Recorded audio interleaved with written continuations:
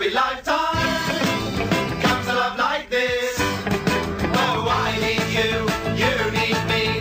Oh, my darling, can't you see? Young ones, darling, we're the young ones. The young ones shouldn't be afraid to live, love. There's a song to be sung, 'cause we may not be the young ones very long. Man, I used to Emily Carroll and Kate Craig, her wife. They actually, I went to go visit a mutual friend of ours up in Toronto. This is over 10 years ago. This is like 10 or it must have been like 12 years ago. And they put me up in their little dormitory. They were all going to school together up at Sheridan Animation College. They were going to school with Vera Brosgol, who now works at Leica, who makes like you know, Coraline and all that stuff. And they put me up, and they were very cool. And then I did not see them again for like another 8 years until Emily Carroll became a big thing on the internet. And I didn't realize the internet famous Emily Carroll was the same Emily Carroll who let me sleep on her couch like 12 years ago. And even when I met her at conventions, I did not recognize her as being the same lady. And so I was like, oh, my name's Will Mudron. And she's like, you fat fuck, you slept on my couch. She didn't call me fat fuck. But that's what I felt like, where I was like, you bastard, you slept on my couch. Of course I knew who you are. I've been following you on Twitter. Like, it was just, yeah, I made it total. Well, also her art, her art style back then was completely different from what it is now, and so that's part of the reason why I didn't recognize her as being the same person. I just thought she had the same name. I thought it was a coincidence, but yeah. Emily and Carol were both pretty common, so I could see how you'd make that mistake. And so it was a combination of her having kind of reinvented herself as an artist, and also me being very stupid. I got easily tricked into thinking she was a whole new human being. I can believe that. Brand new person. So. Yeah, she's very nice, and yeah, her comics, her illustration stuff is just fucking fantastic. Oh yeah, I think doesn't she have a book coming out next month? Does she? Yeah, she has some kind of something about that. She's actually becoming published. She's not gonna be famous just on the internet, but like she's gonna be like on NPR and shit. I bet she's gonna be like Kate. In real life famous. Yeah, real life famous, not fucking fake internet famous. Yeah. That's why we have to start robbing banks. Is Kate Beaton real life famous? Because no one I know knows about her. Oh, she's known in the publishing world and stuff. I mean, she's like, there's a difference between like our moms knowing who Kate Beaton is, and like Kate Beaton's known. She's a thing. She's more popular than us. She's ascended to kind of like. That's not saying much, so. I know why. Fair. Yeah. It's not hard to be more popular than me. She's not Jim Davis. Let's put it that way. Guys, before we get too much further, shall we start the podcast properly? We kind of did, we? Yeah. We didn't do introduction. You know who we are. Apologies if my sniffle got allergies, so I sound like a little bit like a heroin addict. Wait, no, heroines don't smoke. Wait, is it coke addicts who sniffle? Oh God. Anyway, yeah, okay, cocaine, you can snort crack. I will take Andy's role and actually start the podcast. Which this is gonna go fucking terribly. Thank you guys so much for showing up. Okay, you're welcome. So. It's not too late to leave. Welcome! Oh god, that can't be the beginning, no. Okay.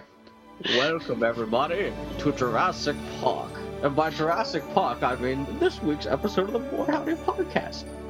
This week we have Maxwell Motley, who is eating, she's a brontosaurus walking out of a giant lake with birds floating in the background. I don't know where you're going with this. And Jacob is the other brontosaurus who's eating from the tree. Welcome to Jurassic Park.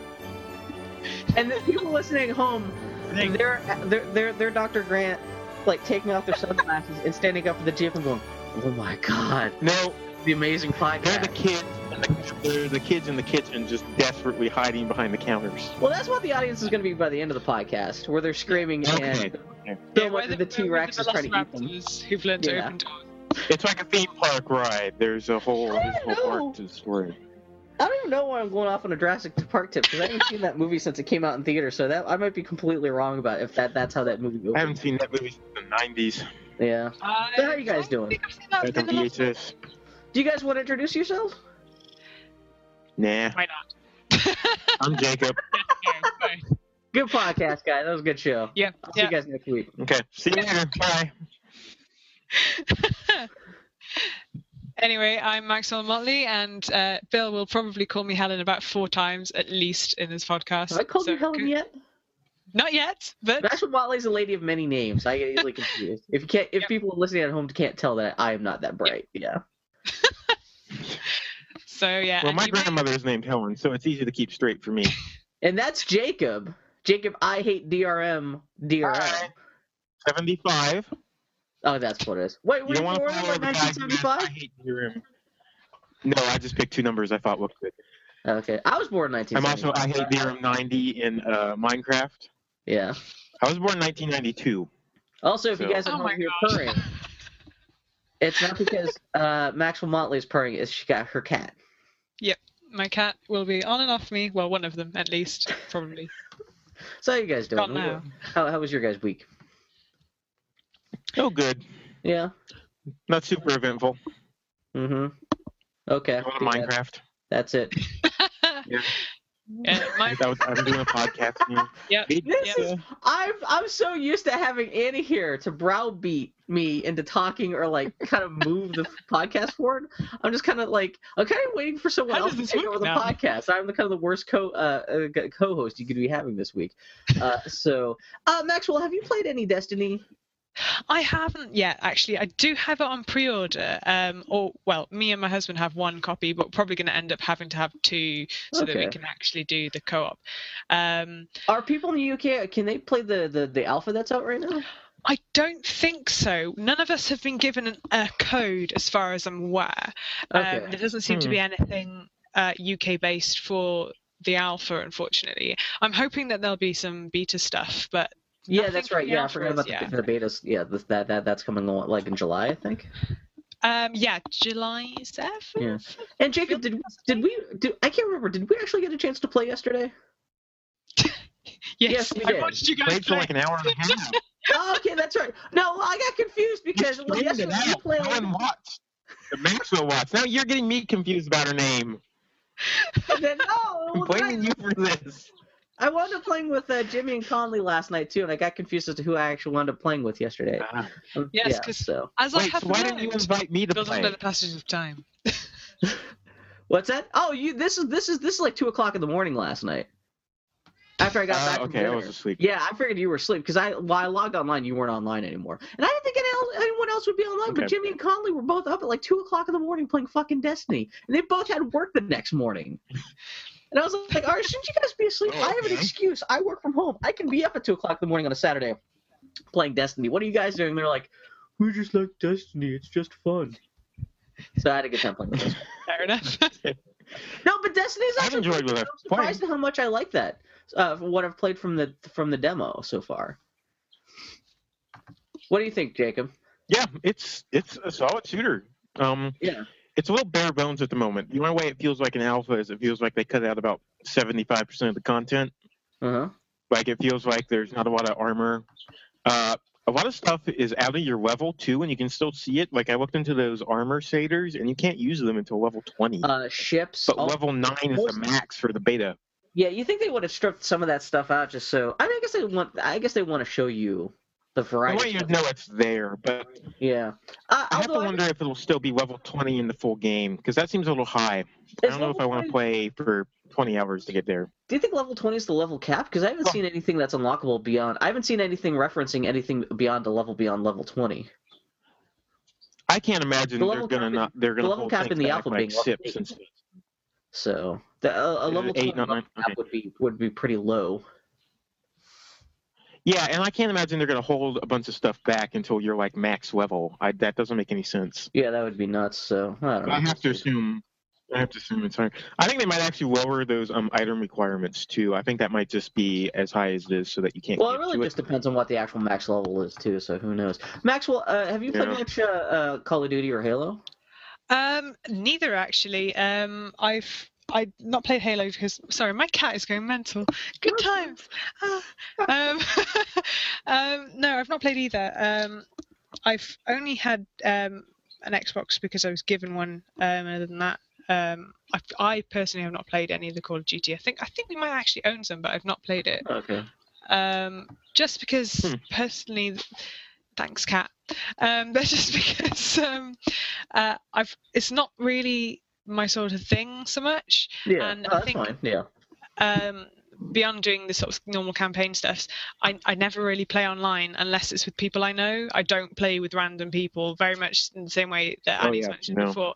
I won't play with people I don't know because it's the worst. It's horrible.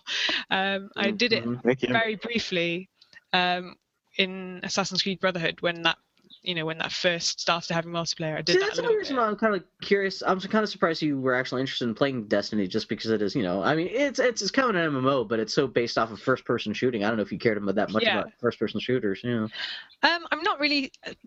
It's not so much a first-person shooter thing. I think it's more that I tend not to like things that are too grounded in reality. I like a lot of fantasy, sci-fi stuff, and Destiny, I think, right side of sci-fi. Yeah, Destiny's very kind of like soap opera, not space opera, kind of like it's not quite space opera, it's even it seems even more ridiculous than Halo. Whereas Jacob, you said you had not played any of the Halo games, so you've played a whole bunch of PC first-person shooters. I wouldn't say a whole bunch. I've played. Well, they're kind of considered the standards, the Bioshocks. Never played Call of Duty. Always meant to, but I keep waiting for a good one to come around that's worth playing. Because I feel like I kind of should, as interested as I am in games. I feel like you should play at least one Call of Duty at some point. But they never get cheap. They're always like $30 in the Steam sales. Yeah, but they're always like $30 on sale. They never go below 20. So. Yeah, it's a lot of money to put out for a game that's quite old. Yeah, so I guess I'm the only person on the podcast who's actually played a Halo before, huh? I guess. I haven't had a chance, or would have.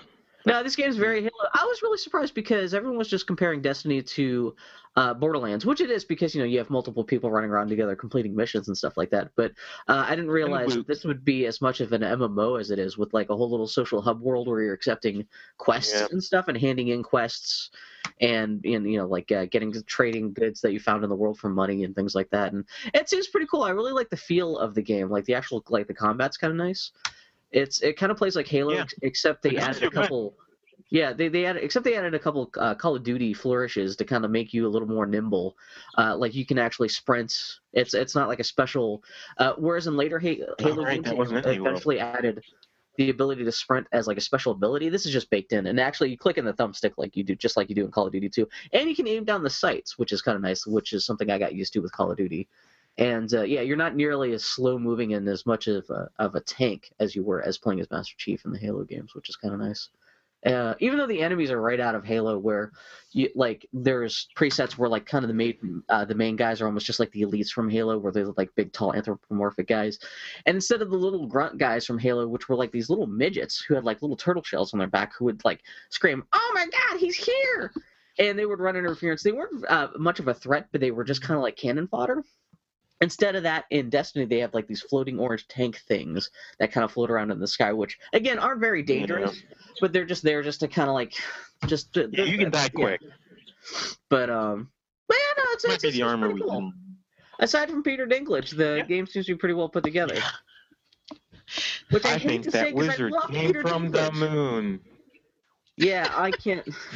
Maxwell, have you seen any of the clips of Peter Dinklage's voice in the game? I've not seen the bit because I think the bit I was watching you guys play, I think you talked over the voice acting, so I didn't. Yeah, that's what happened. Yeah, exactly. Yeah, I've heard Jacob, some kind of something weird about the voice acting or whatever. Yeah, it's just bad. I don't want to talk about like the end of all, like the end all be all of terrible voice acting. It's not that bad. Yeah, it's almost.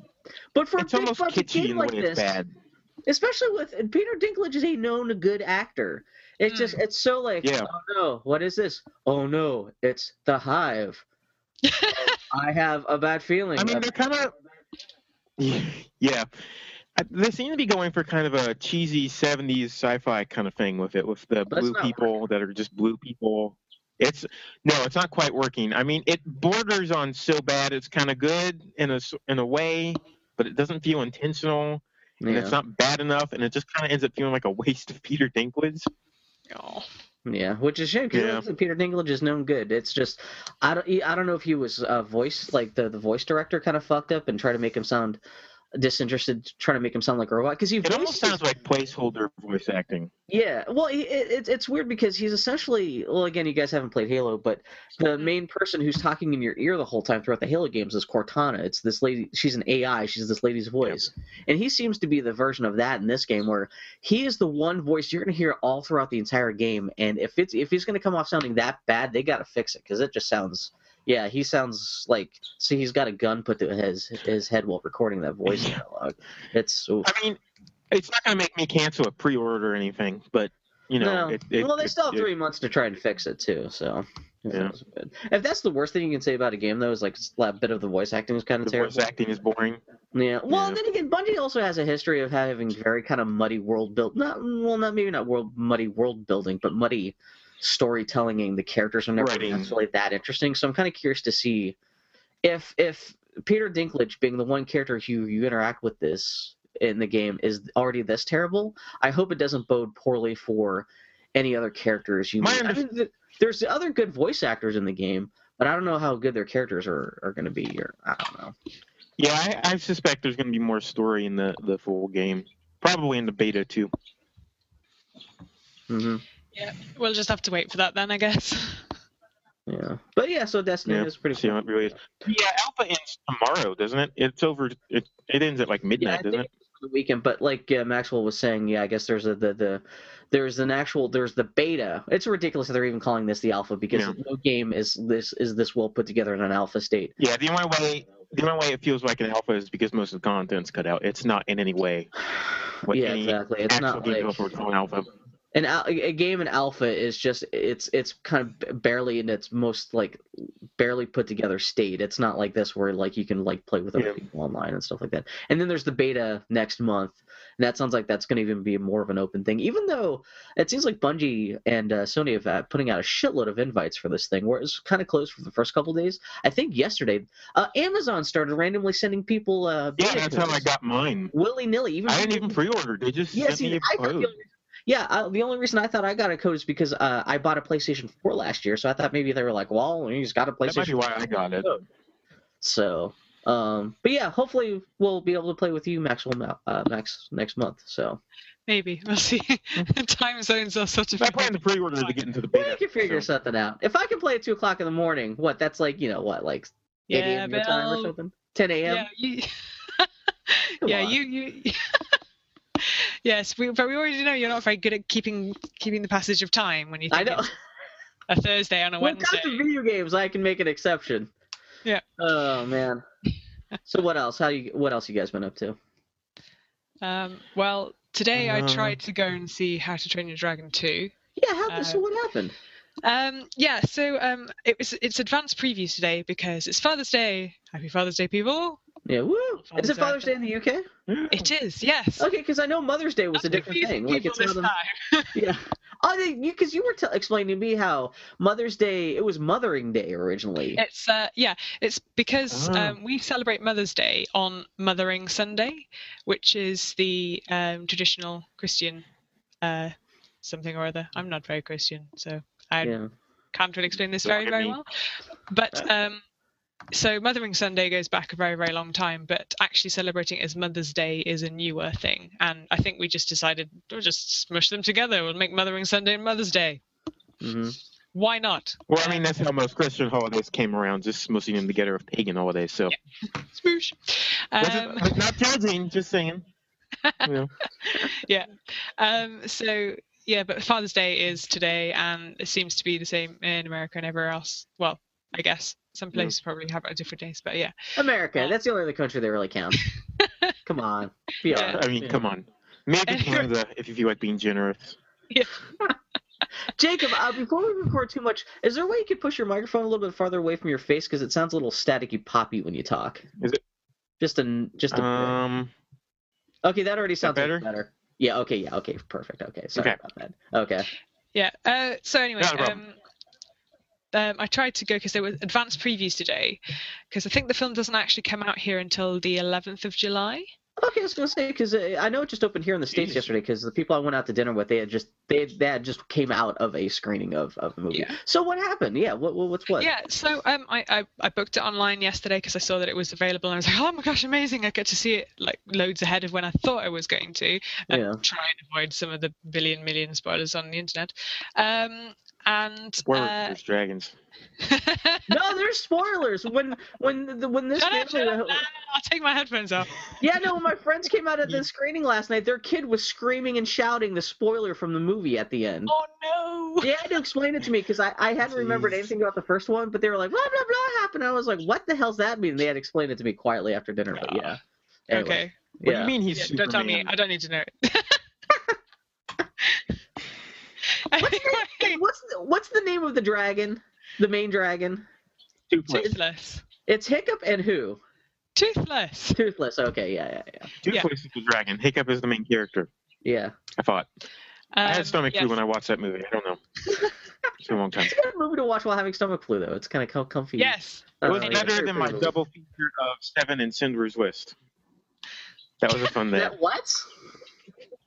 That double feature I had with stomach flu of Seven and Cinder's List. Jesus Christ! Wow, you're tickled. That's very sour viewing. It was the TV edit of Seven, to be fair. See, if I had to watch, if I were sick, like perfect like sick day viewing would be like Galaxy Quest and like Hook or something or some kind of like stupid shit, but not like it. Anyway, I'm sorry, Maxwell, you were telling a story.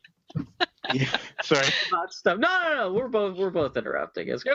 I'm just talking about my traumatic movie experience. Yeah, without an Annie here to browbeat us back into line, this is going to be a very shapeless, muddy podcast. I'm too British to do that. 6 hours from now we'll be done. Actually intervene and be like.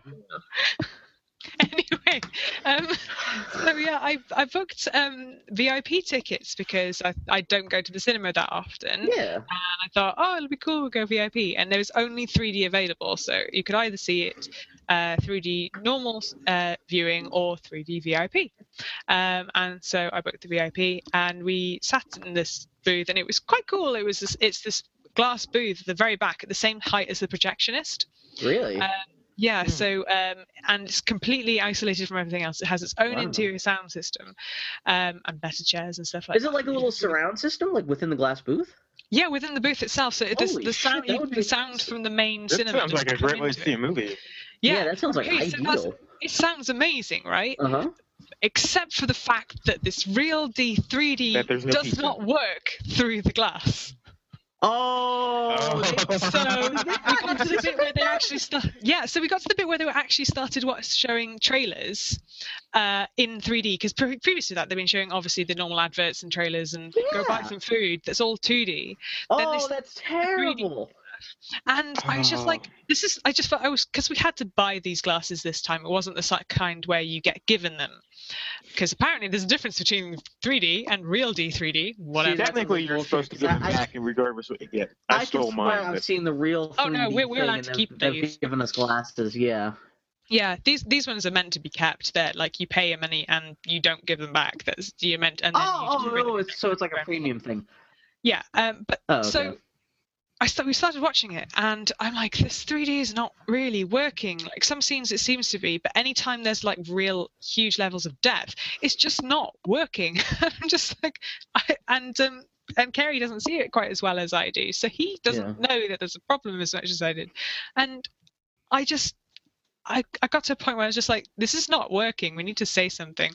Went outside to speak to someone, one of the people outside, and they were like, oh, I'm really sorry. We don't normally sell tickets for VIP for 3D films because it doesn't work.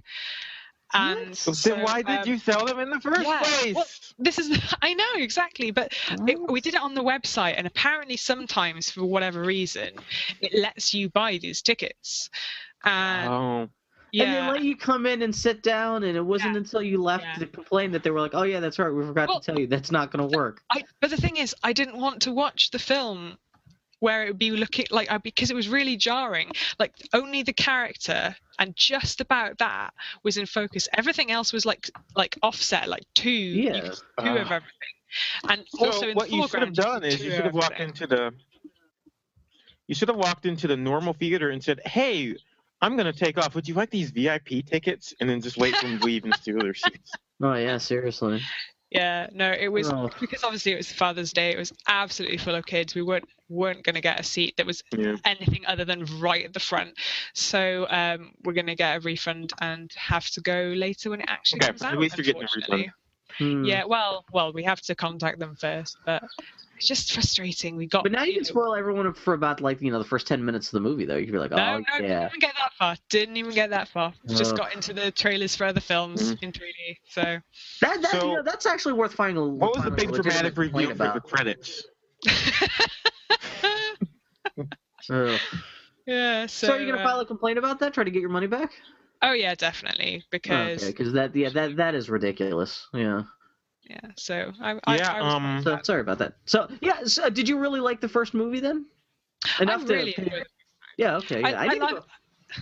Yeah. I really, really enjoyed the first movie, despite the fact that I don't know why, but most people don't seem to notice that all of the kids are American and all of the adults are Scottish. Yeah. I did notice that.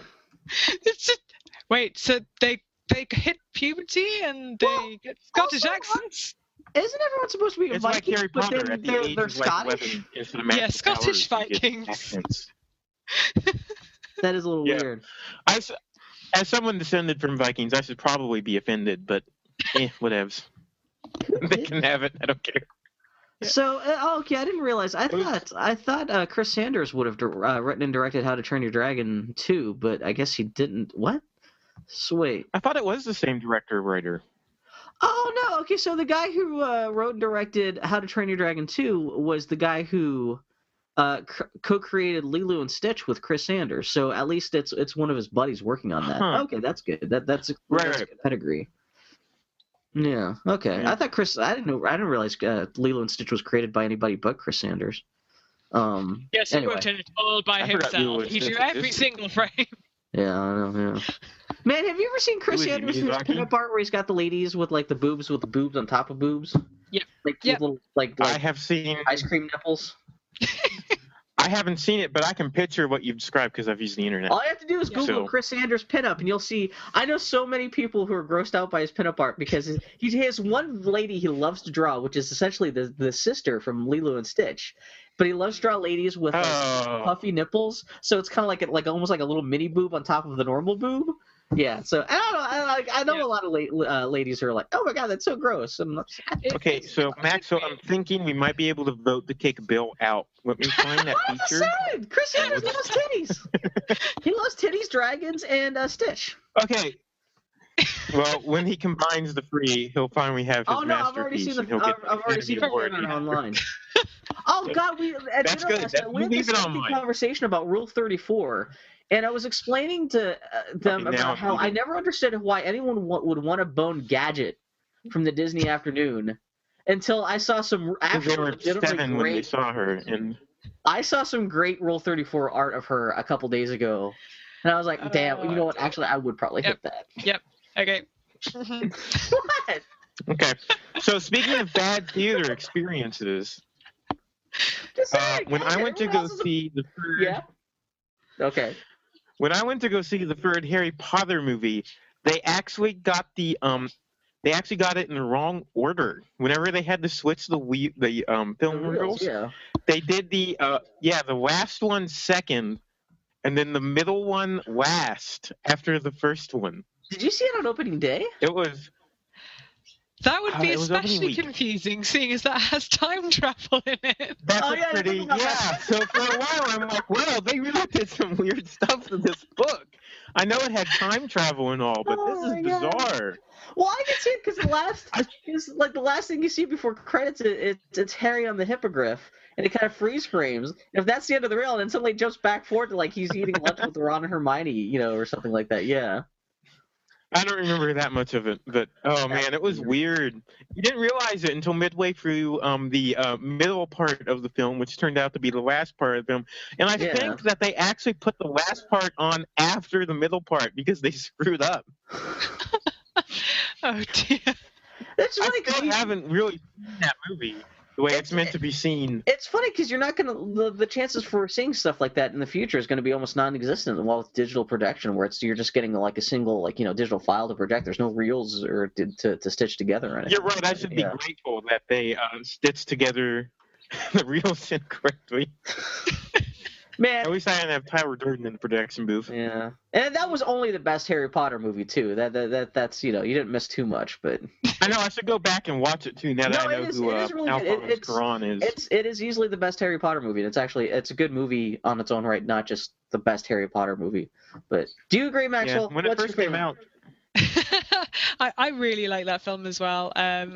I think after Chamber of Secrets, it really started coming into its own. Yeah. I think it's the first one where Flitwick is not a tiny wizard, but he's like a tiny man instead.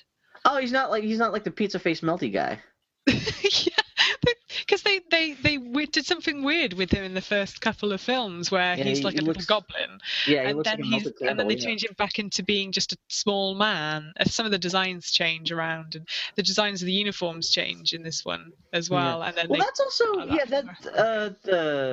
the Prisoner of Azkaban. That's the first one where the kids are actually kind of dressed like normal kids for most of the movie, rather than like in their robes and everything like that. Yeah, not just solidly in robes with weird hats. Which is weird because that's specifically Muggle clothing, and they never explain why all these wizard kids are suddenly running around with Muggle clothing instead of like, British boarding school kind of clothes. But yeah, I don't know.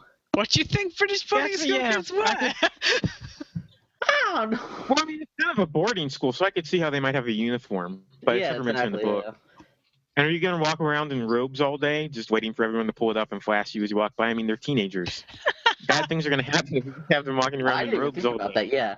All the kids running around naked underneath their robes just because we're going to fuck anyway. Why even bother wearing clothes? Yeah. Speaking of Rule 34... It seems like it'd be cold and moist in the Scottish Highlands. You wouldn't want to run around naked under your robes in that weather too much, even in a magical fairyland of Hogwarts. Yeah, Scotland is cold. So what else? Okay, what else is going on with you guys?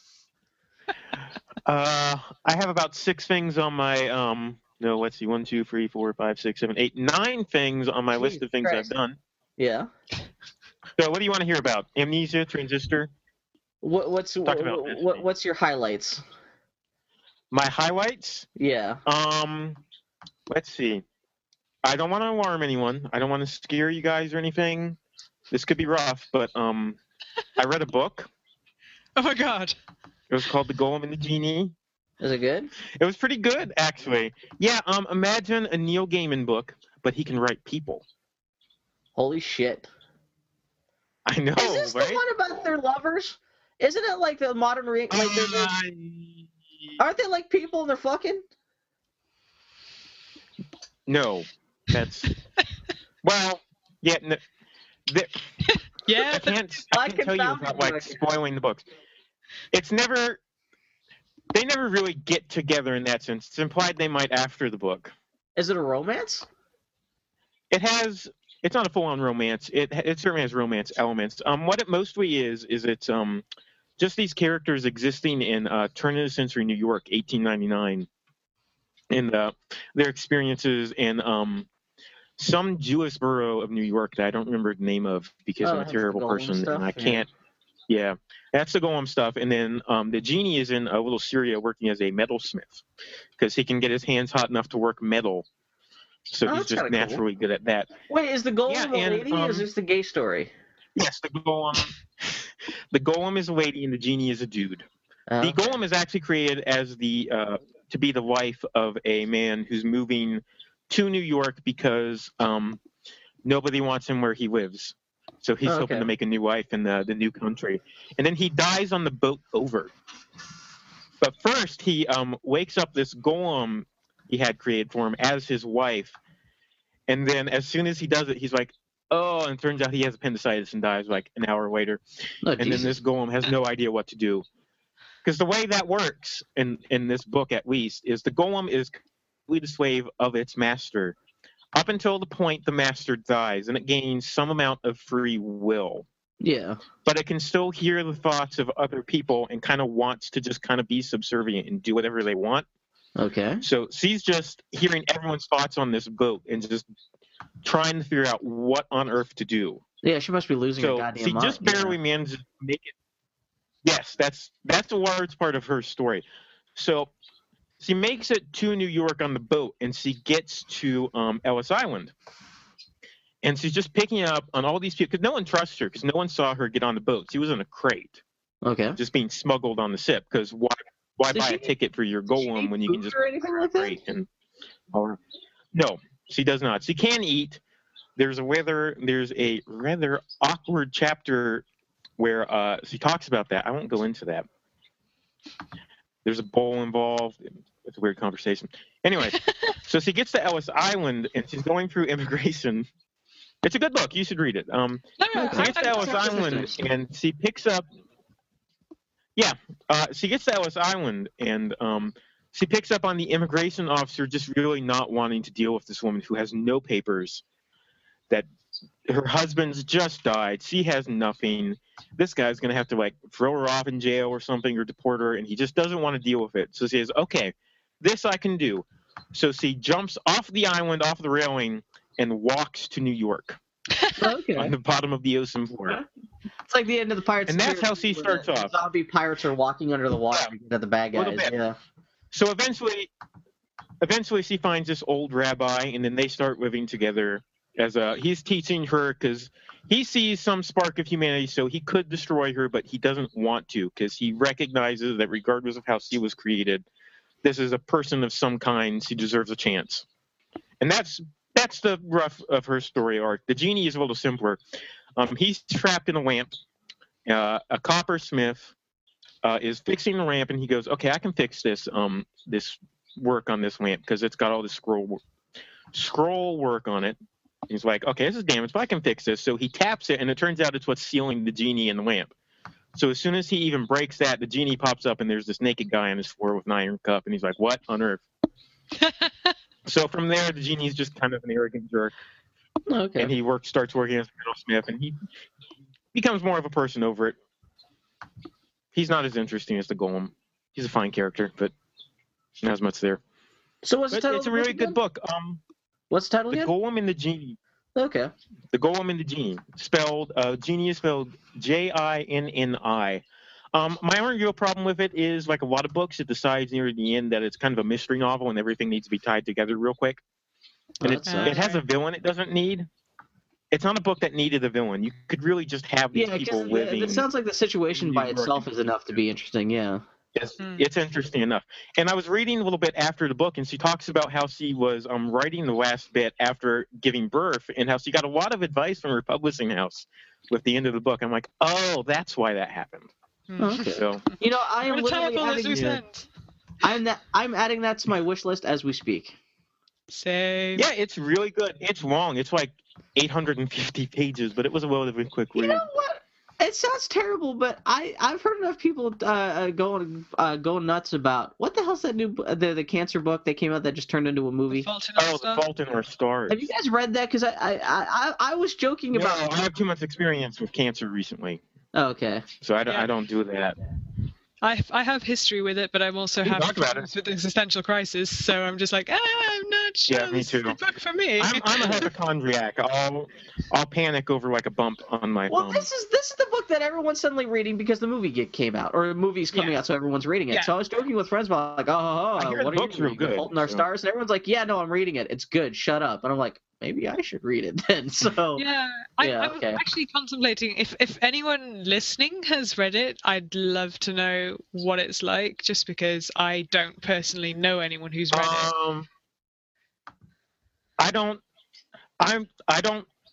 I'm trying to think of how to put this. I haven't heard any spoilers, but I heard it's got a bit of a downer ending, and it's about two kids with cancer. Yes, yeah. I'm going to go out on a whim. I'm going to go out on a whim and say someone dies of something. Yeah, no, I was reading a review of the movie in Entertainment Weekly of all things, and it got to the point where they're going to spoil the ending, and I was like, you know what, I'm not going to read this because I think I might actually read the book because this sounds kind of cute. I don't know. Yeah. So. I hear it's actually a really good book. I just don't have it in me right now. Yeah, if you watch the trailer, it gives you enough of just like it's about a girl with cancer and a guy who has gone into remissions. Yeah, he lost his leg to cancer, but now he's complete guess. Yeah. This is a complete guess. I'm going to say that the girl who thinks he's dying of cancer lives, and the boy she's dating who thinks he's living dies. That's my guess. No I idea. think what happens. I think they adopt a pet that gets hit by a car, and the death has nothing to do with cancer. It's that's even worse. On top of the Sadness Sunday. No, not the pet. Anything but the pet. Because it can't be so simple enough as one of the characters who has cancer. Like, it can't be the chick who's Why already. can't it be? I don't know. That's one kind of because I hear it's not the ending you expect. What that book's take on. Anyway, so I feel bad for bringing it up in the first place, but anyway. No, that's fine. I don't, And I also, read it, I really do have to resist the urge to keep from calling it the fart in our stars. Just not because I think I'm funny, but that's how my brain parses. If it makes you feel better.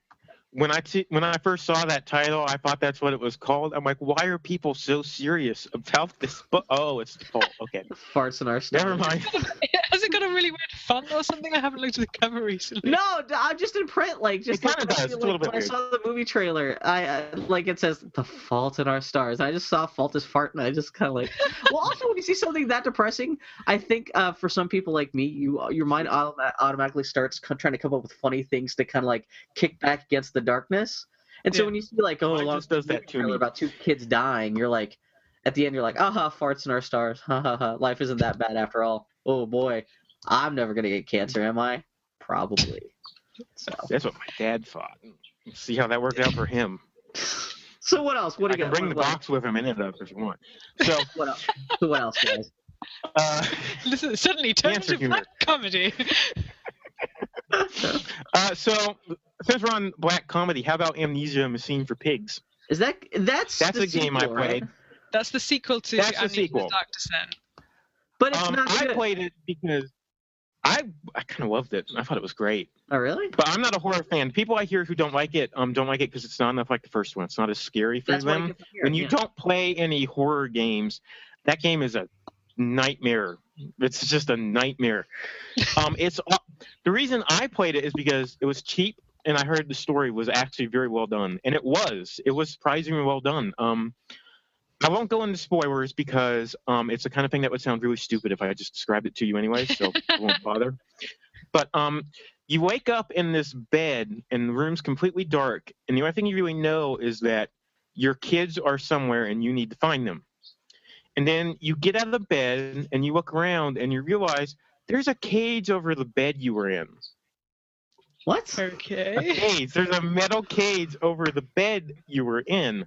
So you start wandering this mansion, and it's got all these like creepy, weirdly violent paintings on the walls. And it's spooky as can be. And I spent probably most of the game in this mansion. It's only like the first fifth of the game. Mm-hmm. But I was constantly alt-tabbing out because I just couldn't deal with it. Yeah.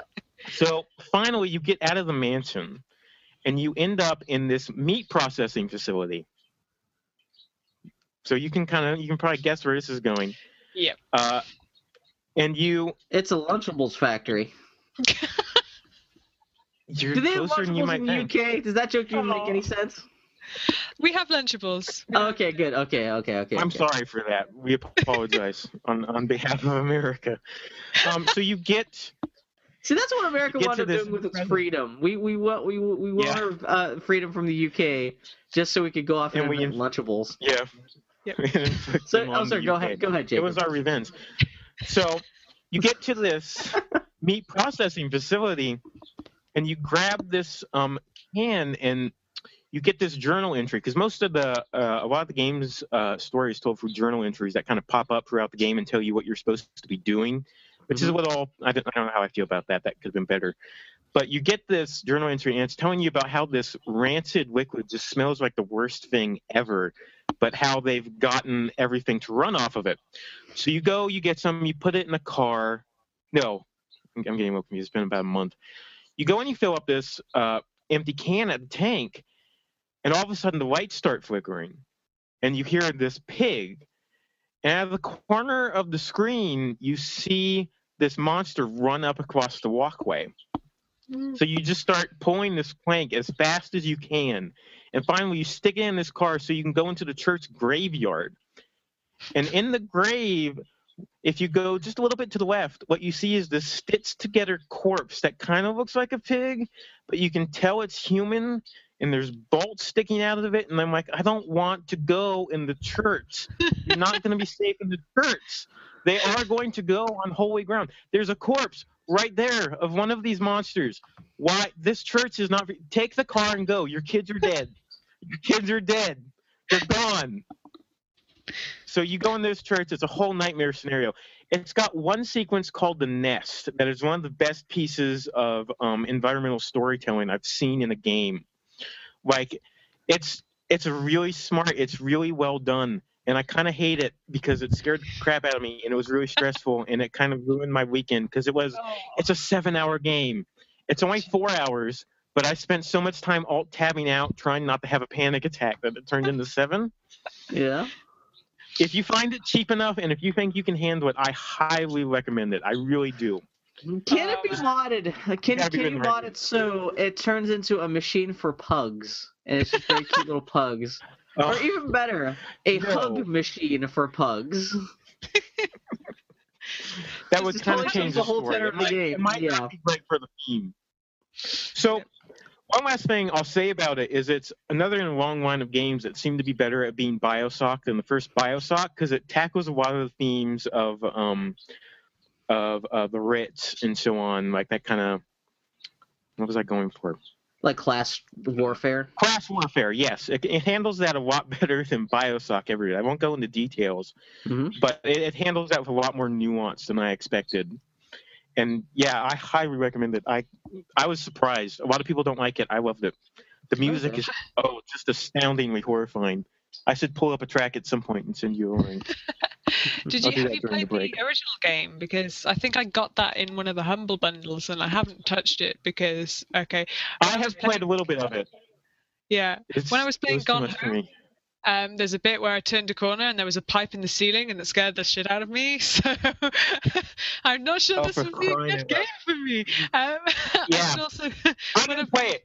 The mechanics were too scary for me. That's one of the reasons I was willing to play the new one is they cut out a lot of that stuff. Right. So for the exact reason a lot of people don't like it was the reason I was willing to spend $11 and buy it. No, that's good. I'm glad to see they had a game that was more palatable to you, even if it kind of alienated other people. Yeah, I don't have anything against the first Amnesia. Like, more power to the people who like it. Yeah. But I'm kind of glad they did something with that in the next one. And that wasn't. Scene for Pigs was not made by the people who made the first. Yeah, no, I forgot what the rest of the team was working on, but yeah, that was they brought in a different. They're working on Soma. The first team is working on that game, Soma. Never even heard of that. Soma, it's another. Isn't that the hero from Kingdom Hearts? Sora. Oh, okay. I hate I'm the same. I know that. Fuck that. I kind of like those games. I'm kind of excited for the 2.5 HD version because Kingdom Hearts Birth by Sleep is secretly one of the best hack and slash games ever made, even if the story is dumb as can be. Yeah, it's got a really interesting system. It's kind of a mix of a combat like Kingdom Hearts or a Zelda and a card game. Because all your actions are selected through these decks you construct. And it's not random. You select the order they pop up in, but it still scratches that same kind of itch. So on to a more present topic than Amnesia, Machine for Pigs, or even worse, Kingdom Hearts. Professor Snape followed me on Twitter. Because I mentioned a spoiler about how Professor Snape was secretly Dumbledore's lover on Twitter. Mom, and now he's in charge of protecting you for the next 10 years. And then... he can have my mom. That's fine. Oh wow! Okay. Happy Mother's Day, everybody! Happy Mother's Day, everybody! Dad's gone. Mom needs someone. It might as well be Alan Rickman. Oh yeah, you know what? As long as if it's not Snape, but if it's just Alan Rickman, that's not the worst dad substitute you could have. Okay. So, what sounds most interesting? What do you want me to talk about next? Transistor, Wolfenstein, Minecraft, Legend of Zelda: The Minish Cap? Maxwell, do you have anything? What have you been up to? We'll try to mix this up a little bit. Yeah, anything. Anything. Talk about something, please. Go on. What's your cat been up to? Something. Well, I played Transistor as well, so I guess we can talk about that a little bit. I really enjoyed that. I'm still uncertain about the ending. I am too. I love the game overall, but yeah. So I guess there'd probably be. Do you want to do spoilers for Transistor? Or shall we You guys can, because I don't care that much. Okay. Okay, we can do that. We can do that after the podcast. We'll see where we're at after that. Yeah. And we'll do that after that. People don't have to worry about that. Okay. Just because I don't really want to spoil anyone. I think it's interesting to talk about. Yeah, but I think I'll leave it a little bit. Okay. Yeah. But yeah, I've been not me so much as Kerry has been playing some of the Star Citizen. They've got some of this dogfighting stuff going on. Yeah. Oh, you can actually play some of that? Yeah, you can play some of it now. I think it's still really. To get in by a ship. I already have a ship, so does he. So we backed the thing. So we've got I think Kerry's got like 3 ships, and I've got 2. And Jeez. Those ships are going to be the new Bitcoin. Mark my word. You're going to be able to sell those for like 2,000 a piece. Yeah. So I've got. We've got. He backed it and he gave me ships, so I look like I'm a backer, but I'm not. Oh, that's very nice. I get a lot of the bonuses backers do. And the main thing that's been available recently is the hangar module, which has been available for quite a while, where you can just go into a hangar and you can go inside your ships. Exciting.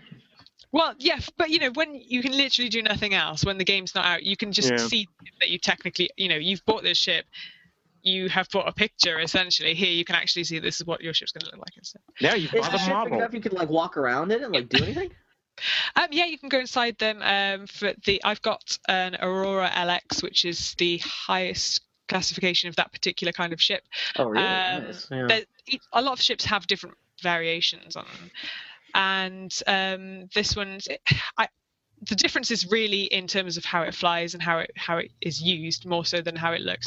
But you can go inside it, you can go and sit in the cockpit, and you go and sit in, there's like a bed area at the back, but they're all quite small ships. But Kerry's got one where it's got 3 people in the cockpit, where you have like 1 pilot and 2 sort of navigators, and it's got 2 gun turrets, 1 up and 1 down. So you can go into a chair and drop down, or go into the chair and go up into the gun turrets. Can you have 2 gunners at the same time? Yep. Very nice. Very Millennium Falcon-y, yeah. Yeah, it is quite. So you can have a lot of different people piloting just 1 ship. That's really nice, yeah. Yeah, so that seemed to be. I think it's been a little bit buggy to begin with. Obviously, it's brand new. Yeah. The proper game doesn't come out until next year or something, right? Yeah, the proper game won't come out until 2020. The way they're going. God knows they have enough money to make sure it gets finished, though. They really do. Hang on, I'm just going to check what they've got right now. Isn't it like $14 million or something like that? It's in the double digits. Yeah. Let's check what it is. Although for a game, that's still compared to something like Destiny, that's not a lot of money. Yeah. Yeah. Well, Destiny's made by Bungie. $401,048. Okay. Wait, how much? $46,401,048. Okay, that actually is a lot. Okay, that's a decent amount. Yeah. I want to say I heard they got a bunch of investor money too, brought them up to over. I'm sure they did. Yeah. Crazy. Yeah.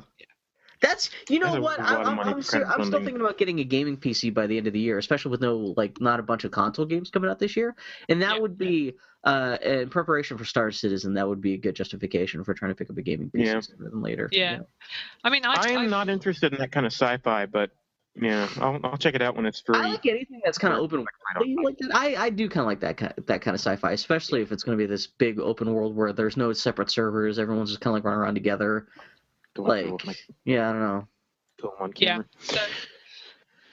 So I'm looking forward to that. Cool. But it'll be a while before it's actually properly playable or anything there. Can you name your ship? So it's not just the Aurora LX? Yes, you can name your ships, but I think I don't know if there's going to be any kind of block on naming your ship the Millennium Falcon, because there'll probably be. There isn't. Kerry's yelling at me for the other room. There isn't. I'm flying it. There's literally going to be 1,000 Millennium Falcons running around. Yes. Yeah, and then it'll be Millennium Falcons with ones instead of L's. Oh yeah, Millennium Falcon 420 XXS. Millennium Falcon 75. Yeah. I would just want to have like the HMS mud flaps or something. Like I want to get really ridiculous about it. Yeah, I mean, if I learn anything from playing some of the Star Trek MMO, is that people call their ships literally anything. It's just ridiculous. I need to go back and play some of that Star Trek MMO too. I never really got far enough to really do much with my ships. Yeah. Yeah, I ended up upgrading my ship several times. I had decent sized ship when I stopped playing. What kind of ship did you have? Like, what was the class? Like, what was the? Oh God, I can't remember. I just had the Wrath of Khan ship, like the saucer with the two little nacelles. I didn't have anything super special or anything. Yeah. I can't remember what the ship classification is, but it was a really oval shaped dish. Like a long thin oval with long nacelles at the end. Oh, so you had like this kind of super futuristic kind of like Enterprise thing. Fairly, yeah. It was quite a cool one. Oh, so you put some time into that game, because I know like when you first start off, they kind of give you old like motion picture era ships. Yeah. And as you build up stuff, you get more like futuristic, like 3 ships. I'm not sure. Nice. You kind of choose sort of what type of ship you want to go for. But Who was your character? My character was a Trill. Okay, very nice. I was a Bajoran lady. But yeah. Well, good for you, Bill. No, I tried my best to replicate Major Kira, and I fucked up. But you know, whatever. Okay. I like that Major Kira. Yeah. If you can combine her with Gadget from Chippendale Rescue Rangers, oh. Oh dear, some sort of dark fantasy world we're going into here now. There should just be a Bill Rule 34 tracker that just tracks how long it is from Bill saying something to that thing existing on the internet. Oh yeah, I can will. That's my dark superpowers. I can will any Rule 34 into existence. Well, granted, like the internet, 4chan takes care of that without even having to need the superpower. But yeah, it's just kind of an automated Rule 34 generator. I should look up to see if there's Boy Howdy Rule 34 yet. Oh please, I need to turn this webcam off. I gotta turn this webcam off. There's enough artists who listen to this podcast that someone might do it as a joke, and I don't know if I like that idea. You know what I would like to see is Rule 34 Boy Howdy fan art that is me and Annie fucking the giant dinosaurs that fuck cars. And there's just a pumpkin off next. Have you guys seen? There's someone's got this fetish where it's the female lions from The Lion King blown up to like 1,000 times their normal size, so they're Godzilla size, and they fart on cities. Okay then. I've seen this on Flickr of all things, where this person will take like this big aerial shot of like Hong Kong, and then like a picture of like Nala from The Lion King, and have fart stink waves coming out of her butt, flooding the whole city. And that right. How do you discover that's your thing? Well, how do you come to that conclusion? The best thing is I have that as it's one of the screensaver options on my TV now. So when people are over, just Ryan's that picture will occasionally pop up, and they're like, "What?" They think I haven't seen that option on my Apple TV. Strangely enough. So yeah. Anyway, I'm sorry. You guys were saying Apple's really branching out. I have now blocked Professor Snape on Twitter. So if I'm dead in the week, you know why. Mm-hmm. Okay, since we're doing Transistor after, where is that? So notes. After the podcast, I guess you want to hear about Wolfenstein? Can do. Maybe? Yes. Bill? You broke up there for a second, but I agree with whatever it is that you just said. Oh, did I? Okay. Okay, well, you can send me the check later. It will need at least 6 digits. I'll pay you $6 to talk about Wolfenstein. Okay, you're my Steam friend, so just get me whatever you want off my list. So Wolfenstein is a surprisingly good game. I did not expect anything from that, but the data reviews came out, and they said it was a surprisingly solid story about an alternate history, World War II, where Nazis won, and that it was well told and not horribly written, and still a Wolfenstein game. I was like curious enough that I just bought it right then and there, and then found out it was a 50 gig download, and it took a week to download. Wow. So, well, no, I had it by that Saturday. I started downloading it Tuesday. Oh no. It was only 44 gigs to download, but once you unpack it, it's 50 gigs. So that did not go on my SSD.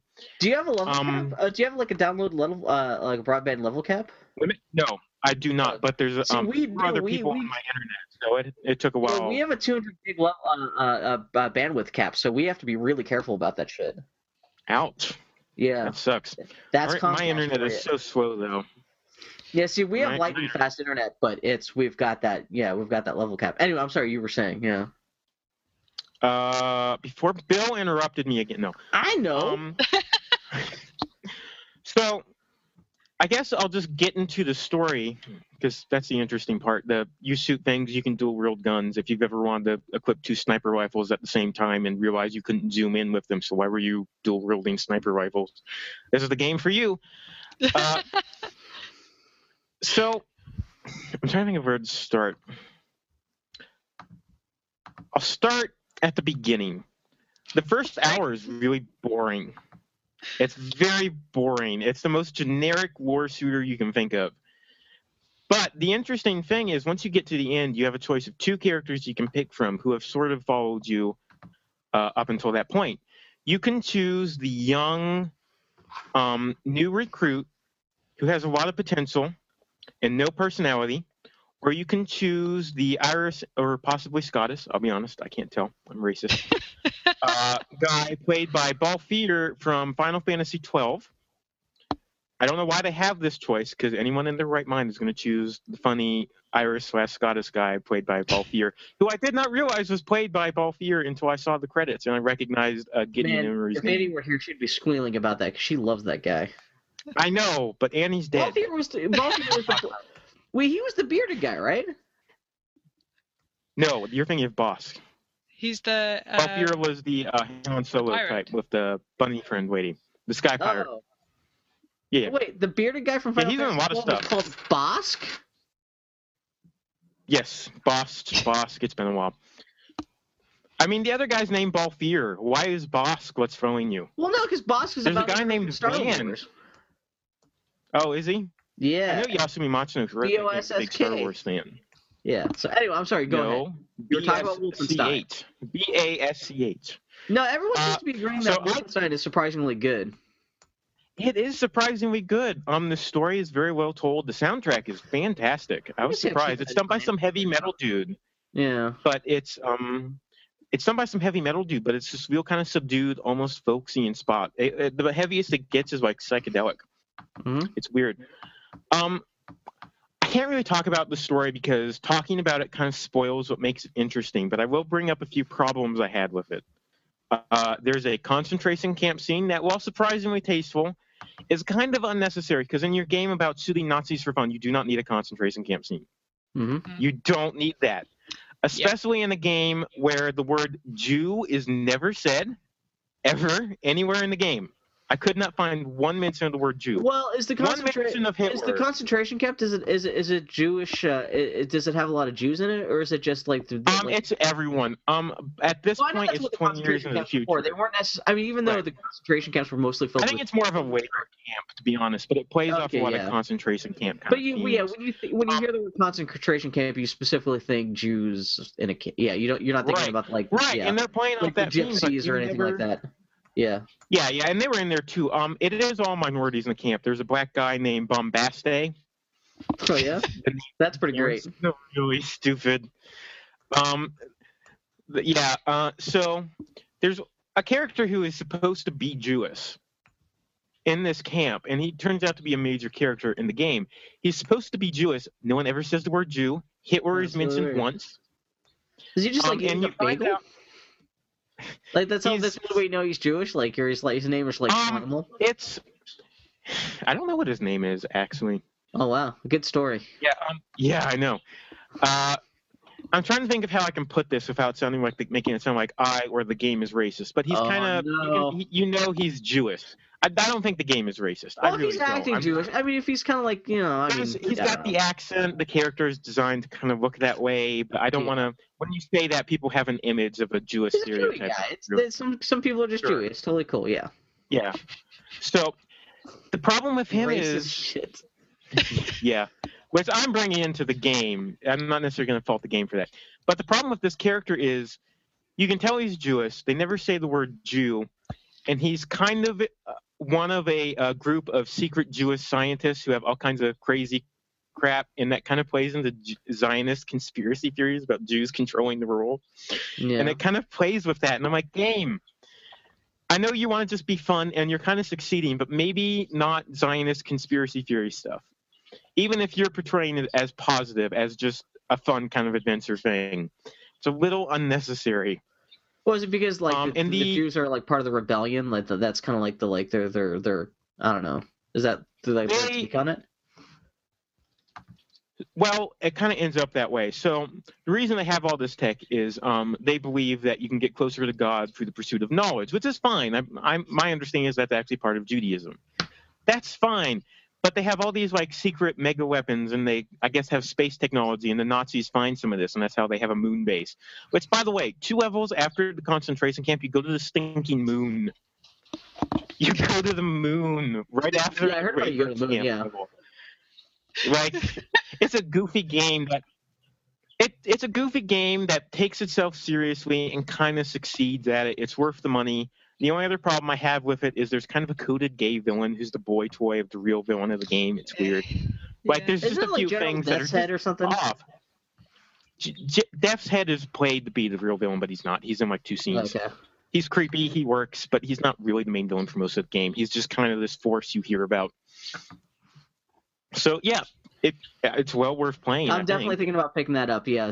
Maybe next month. If you want, it's super long, too. That's like a 12-hour game, and there's enough changes in the second storyline that's actually worth going through, because I actually went back and remade that choice. Yeah. And if you pick the guy who isn't played by Ball Fierce, so I don't know why you would do this. If you pick him anyways, you get to the base where all the characters are, because there's this kind of hub area where you can talk to characters and all that. There's a surprisingly good number of female characters in this, too, I'll say. If you pick the boring guy and you go to this base, you see this black guitarist with kind of an afro, and you find out his name is Jay. Yeah. So Jimi Hendrix is just basically one of your companions. You don't fight with him or anything, but Jimi Hendrix is just in this base with a guitar. Although, although I guess you like why like American characters like that would be running around occupied Europe. There's a bit of resistance. This whole thing's in Berlin, but there is a bit of and Jimi Hendrix was in Europe for a lot of his. Oh yeah. I'm not saying he never left America or anything like that, but it's funny that like So, but yeah, we Maxwell Motley just pointed out on the show notes that she needs to get out of here in about an hour, so we're gonna have to start cutting some of the. Okay. Some of the so Wolfenstein, pick it up. Let's get the Geek Week in review. Maxwell, did you have anything else? Did you have anything else? No, not this week. My week's been pretty much an uneventful week. It's just been mostly. Any of you guys played Tomodachi Life? So was mine. I have not.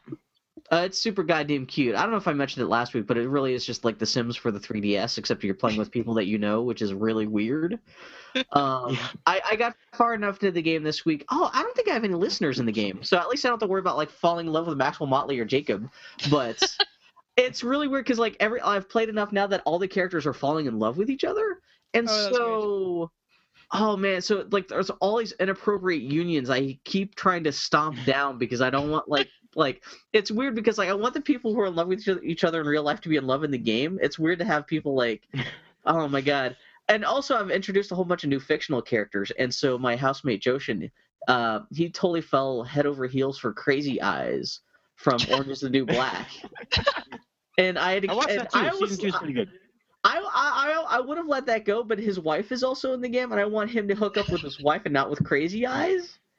And so I had to shoot him down because he was like, "Oh my god, let him be happy, man. I can't sleep. I'm so in love with Crazy Eyes." And so I had to tell him that it wasn't going to work, and so he got super depressed. And I spent half an hour like teaching him how to cook and do all these other weird missions to make him not sad anymore. It's a very goddamn silly game. It's very cute though. Yeah, somebody did fall in love with me. Oh, it was Jen Frank. The internet's Jen Frank. Poor Jen Frank. Yeah, I took you know what? I thought I had taken a photo of it. I was going to post it to Twitter just to make just to goose her a little bit, but then it turns out I took the wrong screen cap and I didn't have evidence of that. But it's a little creepy, but it's still kind of funny at the same time. But yeah, which is Bill Mudrin's whole way of life is that's the a little Bill bit creepy, Mudrin but still kind of funny. I love to masturbate in toothpaste. We're up to our long-distance dedication. And this one is about kids and pets and a situation that we can all understand, whether we have kids or pets or neither. It's from a man in Cincinnati, Ohio. And here's what he writes. Dear Casey, this may seem to be a strange dedication request, but I'm quite sincere, and it'll mean a lot if you play it. Recently, there was a death in our family. He was a little dog named Snuggles, but he was most certainly a part of... Let's start again. From coming out of the record. Play the record, okay? Please. See, when you come out of those up-tempo goddamn numbers, man, it's impossible to make those transitions. And then you got to go into somebody dying. You know, they do this to me all the time. I don't know what the hell they do it for, but goddamn it, if we can't come out of a slow record, I don't understand it. Is Don on the phone?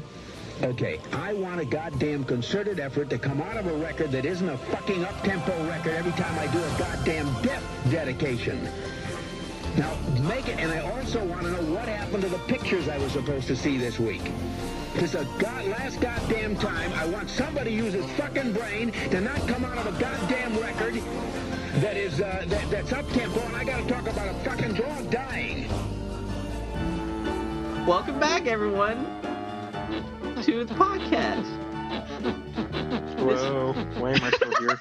Okay. Welcome back to the Geek Week in Review. We're back to talk about stuff that happened this week. Actually, there's not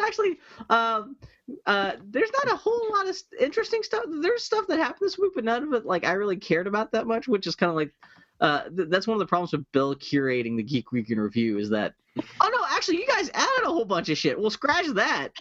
Fuck. Originally, I only had 3 things on there. Now there's 12. Okay. So, Rick Mayall died this week. Do you guys know or care about Rick Mayall? Yeah, he's a bit of I vaguely knew who he was. Yeah. He's a bit of a legend here, so yeah. Yeah. It's really awful. What's he a legend for? He's in so many different comedy shows in the UK. It's kind of obviously because we're a small place. Lots of comedy and stuff gets quite incestuous. Lots of actors get across it. So he's been in Blackadder. He's been in. There was a show called Bottom. He's in I think it's the Young Ones. I can never remember what. Yeah, I knew him from the Young Ones. That's what he played Rick on. Well, his name was Rick, but he was also playing a character called Rick on the Young Ones. That's I think what he's one of the creators of that too. Oh yeah, it was him and Abe Edmondson. They created that in Bottom. He played Drop Dead Fred. That's how most Americans know him. Yeah. I recognized him from that. Sadly, I recognized him from the clips I've seen of that online. I forgot he played Peeves for 10 seconds in Harry Potter too. Yep. He's in the background in one scene where he's screaming at somebody or something. Who wasn't in Harry Potter? What British actor wasn't in Harry Potter? But now he's actually a ghost.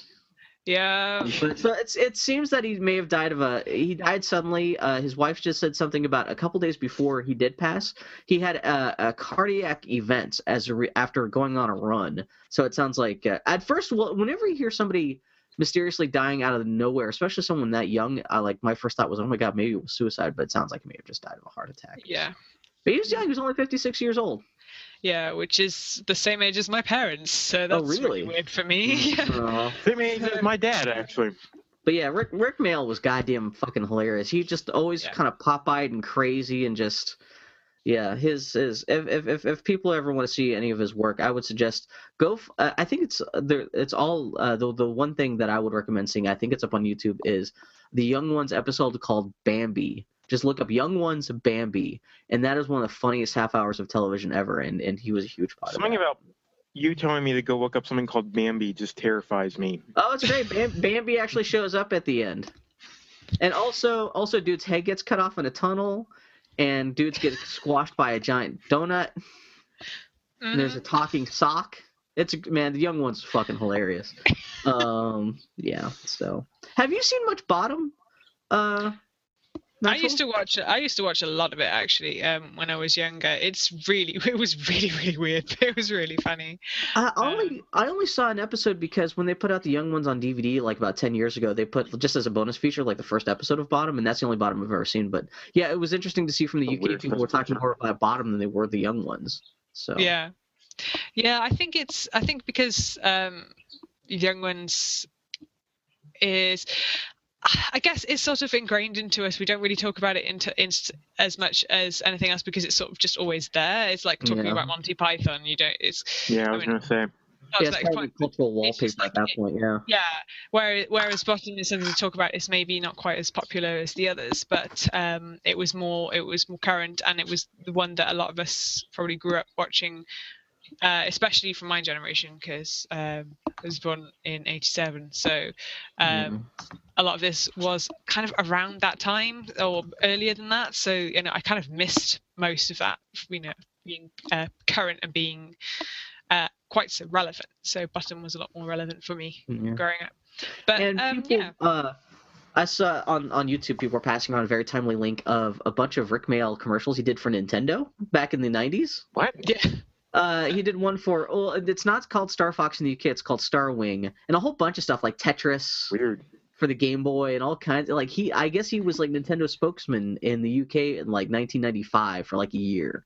And so he did all these commercials, and I didn't realize he had actually had an accident where he was on a motorbike or something like that, and it rolled over, and he like almost like broke his neck too. So he was kind of fucked up before in the past too, but I don't know. So that sucks. He's dead. Celebrities stop riding motorcycles. It just never seems to end well for them. I know, if you're a celebrity, why not just stay at home and watch TV? What the fuck you doing going out and doing stuff?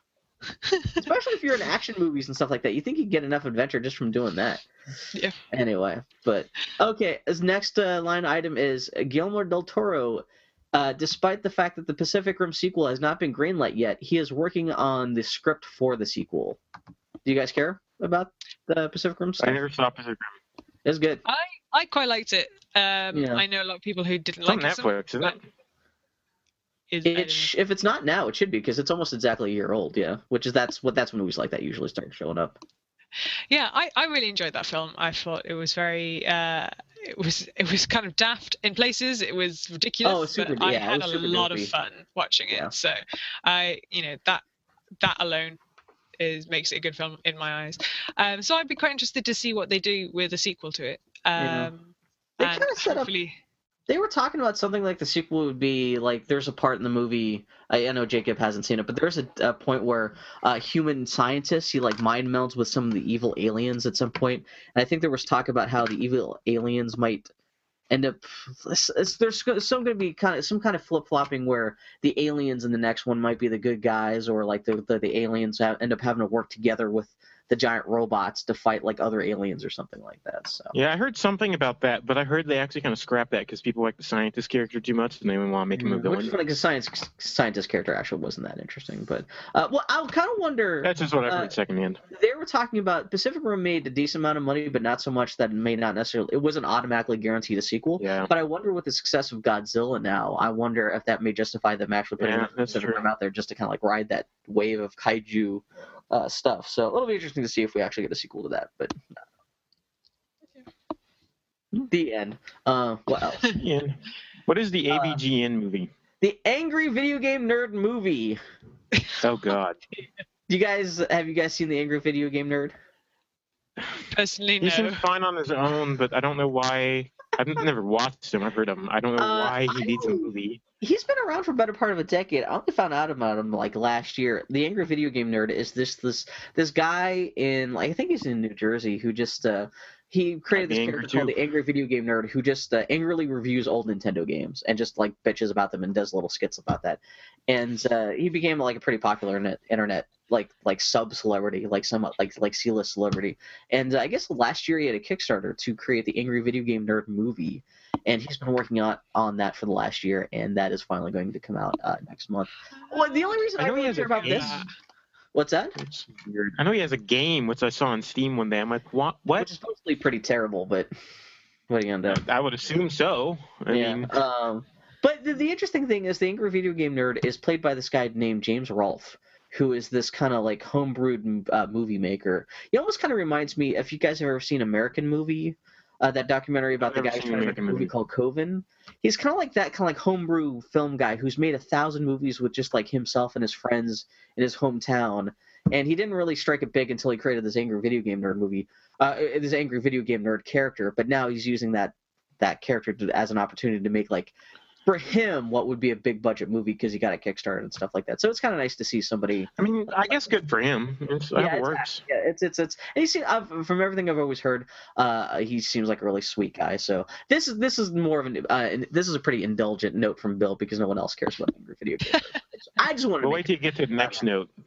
Yeah. So. But yeah. So what? Yeah. What is this? You guys explain this because I don't know what this is.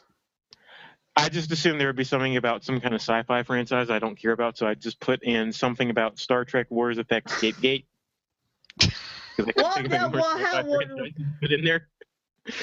Well, of course, there's got to be Star Wars in this news this week because that's what Boy Howdy's slowly turning into. Harrison Ford. Well, Lego was never mentioned, so we can just break that chain. Yeah.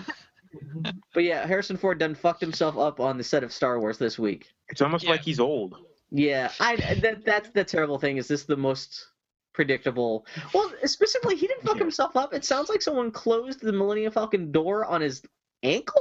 Oh. Yeah, he broke his ankle. Yeah, well, I just hurt his ankle. Right before we started recording, I just looked up to see how hurt he had been. It sounds like he did break his ankle. That sounds fucked up. And they were talking about supposedly he had like a chest injury. That's the rumors, is that he had a chest injury and had to get chest X-rays. Who the fuck actually knows what happened? But man, yeah, that's something involving a Wookiee costume and a car. I don't know. Yeah, and it's something about how he may have hurt his pelvis too, which sounds like the most old man injury you could possibly get. But yeah, that's I don't know. I hope he's okay. And supposedly he's supposed to be like one of the major. He's supposed to be one of the major characters in that movie too. It's not like he's only supposed to show up for 10 seconds and then like that's it. He's supposed to have like action scenes. So I don't know what the hell they're gonna do about that now. But yeah. So rewrite the action scenes. Well, no, he becomes like Professor X, and he just like runs around a floating hover chair. You know what happens? Turns out the Millennium Falcon's pilot chair has like hover stuff on the bottom, and he can just like disengage it and just float around. And it's got like little lasers and stuff. And he's like pew pew pew pew. That'd be great. Or maybe he just rides around on R2D2's back. There you go. R2D2 just flies around. Yeah. On a related note, the live-action Star Wars TV show would have been about young Han Solo. Because that worked for Indiana Jones. I know. Well, yeah. And that was another TV show produced by George Lucas. So this was, what happened here was, did you guys ever hear about, for the last decade, George Lucas was talking about, before he sold Star Wars to Disney, he was going to try to create a live-action Star Wars TV show? Yeah, no, I heard about it. Yeah, but so no one knew what it was. George Lucas he just made vague references to the fact that it was supposed to involve bounty hunters or something like that. But yeah, they just announced this week that somebody who had worked on some of the scripts came out and said, the main character would have been young Han Solo. It would have been like a 20-year-old Han Solo running around the galaxy doing stuff. Which I guess makes sense, but that's a little boring. Well, it would have showed like how he got won the Millennium Falcon from. He let the Wookiee win. Yeah, and all that stuff. How else does he win it? And it would have been like, there would have been like a young Lando, and I don't know. But I mean, that would have been cool. I mean, as long as it wasn't. The funny thing is, the young Indiana Jones show was not necessarily that terrible. The stuff with the older Indiana Jones is actually pretty watchable. And if you got past the fact that it wasn't an action adventure show, it was a historical drama. But the stuff with the little kid Indiana Jones was fucking terrible, and that just kind of ruined everything else about the show. Like, oh. Who played older Indiana Jones in that? It was the guy who played Powder. Powder? Oh, okay. Have you ever seen Powder? No, what is this? No. Powder was a movie, like, was it like the mid-90s? Was a movie about this, it was like this alien who goes to high school, except his skin is powder white and he's got no hair. And he's supposed to be it's Twilight. Yeah, he's just this magical being that brings light and happiness to everyone whose life he enters. Turns out the movie was written and directed by a child molester. Good times. Okay. And so that's the legacy of that movie. But the guy who played Powder was the guy who played older young Indiana Jones. And maybe he's dead now. Maybe he shot himself. Who knows? Okay. Moving on. Skipping back. So let's get to Korra. Legend of Korra Book 3 trailer was released this week. There's no release date yet, but it sounds like rumors are that the next season of Legend of Korra will come out in August. Yeah. Well, do you know what happened with the trailer? No, what happened? The trailer that came out first was actually a fan trailer they made from leaked footage. So it had all kinds of spoilers for the. Yeah, it has all kinds of spoilers for how the book is gonna go. So they put out the actual trailer afterwards because they wanted to have something to kind of keep people from seeing the fan trailer. I think I saw a whole bunch of what seemed like major spoilers. So what I heard had happened was actually like 3 or 4 episodes from the middle of the next season got leaked online somehow. Yeah, it was. Well, they're being translated. Yeah, episodes 3 to 6. No, it was some late season stuff from what I heard. No? But, I heard it was the same thing. It was like episodes it was like middle of the season. Well, those seasons are only like 12 episodes long, so that's kind of the middle of the season. Yeah. Yeah. Because you can tell there's big spoilers in that when you know. I haven't even seen that stuff, so yeah, I don't know what the spoilers are. As from the official trailer, you get to see Zuko's back. Yeah. You get to see that wasn't in the fan trailer. Yeah, no, and it's the actual, yeah. Yeah, you get to see there's like an Earth Queen with like crazy long, super golden fingernails, which looks kind of cool. And I don't know, there's more. There seems to be more. Like, I don't know if they're airbending acolytes or if they're other actual airbenders now, but I don't know. I don't know. We'll see. That looks. I don't know. I have high hopes. Season 2 got better as it went on, but the first half was a real disappointment. Yeah, I think I'm quite looking forward to this season 3, mostly because it's all being worked on by the better of the 2 studios. Yeah, exactly. Because there's the 2 studios. And I heard a lot of stories going last season. Yeah, and I think I was getting really tired of Korra in season 2, right up until the bit where it starts to get with the about the first Avatar, that sort of story. And after that, it really took a turn. Yeah, that 2-parter was real good. That was some really good television. That was amazing. But that doesn't bode well that the best part of Legend of Korra was the 2 episodes that had nothing to do with the Legend of Korra. Yeah, that's also great. But I mean, I think they worked it pretty well into the rest of the season. But oh yeah, no, it was still integrated. There was justification for having that flashback, but it's funny that like it was the one thing that had nothing to do with like the current character, like that. Yeah. Yeah, there's just. I mean, I just want there to be more Asami and more Beifong. Nothing. Yeah. Well, I guess there was no Beifong last season. They were talking about. But she was being really There's not enough. Stupid. She was being like really making loads of assumptions and stuff, and just she was acting in a way I just didn't feel was in character. They had to go out of their way to dumb her down in order to make some of that plot work, which was just that's the thing. Legend of Korra suffered from some legitimately bad writing and some very lazy writing decisions, which you would get occasionally in Avatar, but. Yeah, it's pulled punches that the original Avatar show never did, which is unfortunate. But yeah, although I did see the Korra Asami thing. I already saw. So I guess there's something where a Korra's knocked out and Asami's like driving a bike, like holding up Korra on the bike, and someone already photoshopped it. So instead of like holding Korra beneath like Asami's arms underneath her armpits, her arms are grabbing her boobs and holding her up by her boobs. And like they've already added the text of like, oh yeah, we're going out on our first date, already at the first base or something like that. I'm just fucking internet. Although I do appreciate there's such a hardcore Korra. Oh no. Uh-oh. First couple. Sorry, we just lost Korra and what's his face, Mako. Sorry, Bill, we lost you there. We got really confused. What's that? You disappeared for a minute. Yeah. Okay, that's fine. Oh really? Oh, you did not miss much. I was just talking about how Asami and Korra make so much more sense than Mako or yeah. Yeah, they do. It's not going to happen, but they do. I was just on a /fic reverie. Okay, so the next thing is Aaron Paul keeps accidentally turning on people's Xboxes. Why? He did that to me, He too. says Xbox on in the advert. Yeah, and hopefully anyone who's listening to this at home with on a speaker system, they may have like anyone's Maxwell doing. having said that may have actually turned on some people's... Xbox, turn off. Xbox, Bing porn. Xbox on. Oh. Okay, there we go. Turned on mine.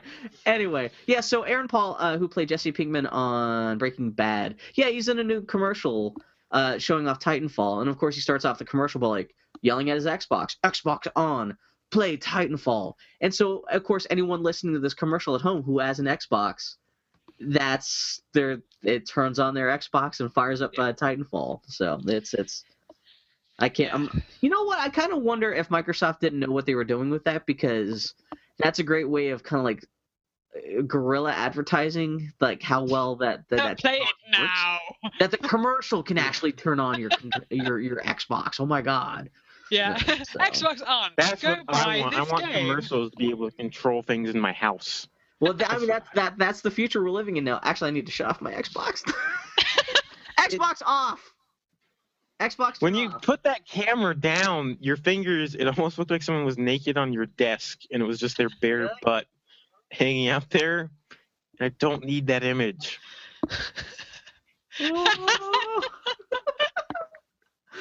I just assume the worst whenever you're on. Why do you have that? I have a hot dog. But anyone who is not currently watching, Bill is just waving a hot dog at us. Bill's just waving a hot dog in front of the camera very terribly, very grossly. Sometimes I like a raw hot dog. You know what? It doesn't even look cooked. I know, but raw. You know what? There's a brand of turkey dogs that they sell in Portland that I love to eat raw. It's terrible. I was hoping to get worms, and that was going to be my health loss diet, my weight loss diet. But I have not gotten worms yet. I'm very upset. Dr. Oz will probably sell you those in pill form. And you know what? I am justified my love of raw hot dogs, because I recently read about how Walt Disney, he would decompress from a long day at work. He would come home and eat raw hot dogs and feed them and share them with his dog. It was good enough for Walt Disney. It's good enough for me. Just saying. It's not like I'm eating tons of raw hot dogs. It just sometimes as a sometimes snack. Oh, okay. As long as it's a sometimes thing. You eat a raw hot dog washed down with pickle juice. That's an acceptable lunch in some third world countries. Parts of the South as well. What else? Sony. Yeah, go ahead. Sony announces a CG live-action Sonic the Hedgehog film. They seem to be going all Lego movie with it by having a couple of random guys from the Upright Citizens Brigade do it. Yeah, that sounds like a disaster. Man, especially if it's going to be partially live action. So I'm assuming that Sonic's going to have a live-action girlfriend. Oh my fucking God. Have you seen that screenshot from that Sonic game they put on the Xbox where he's kissing this human girl? Oh, I saw that back in the day, yeah. They already there's some live action. Yeah, no. Oh my God. There's some captions for that image. And no one even likes Sonic games anymore. I don't know who this movie is supposed to be for, but the crazy people on Tumblr, have you ever heard that thing about Google your name and then add the hedgehog? Yeah, and you can find the worst fan art of whatever, like Maxwell Motley the Hedgehog or Jacob the Hedgehog, and you'll probably be fucking. There has to be a couple. Yeah. I did look up Bill the Hedgehog, and it was just kind of generic. It wasn't anything as horrible as I was. I'm assuming if I dug deeper into that Google well, I would have found something more horrifying. But yeah. So. Yeah, I used to be a moderator on DeviantArt on their DeviantArt related category. I'm so sorry. I know, tell me about it. No, it wasn't awful, but I was on the DeviantArt related category, which is where everything goes by default if you don't select it to go somewhere. Oh, no. Yeah. So that was 90% Sonic the Hedgehog of some kind or other, either sprite art or read-on art or inflation art, which was enlightening in a not very pleasant way. Yeah. Is your cat high? Your cat is just chasing demons on the wall in the background. Oh no, there's a fly. Yeah. There's a fly there. So inflation. So the inflation art. How are people being inflated?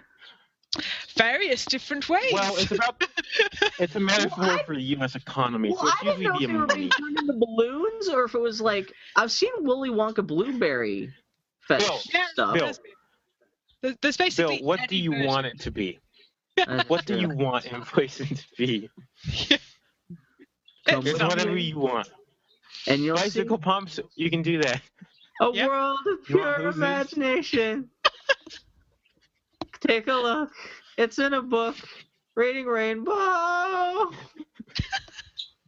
I don't know why I said I just conflated those two songs in my head, but anyway. I always do too, and I've never watched Reading Rainbow. Man, Sonic the Hedgehog. What the? Anyway, speaking of terrible movies, I played 500 hours of Sonic Adventure 2 on the GameCube when I was Really? younger because I was an idiot.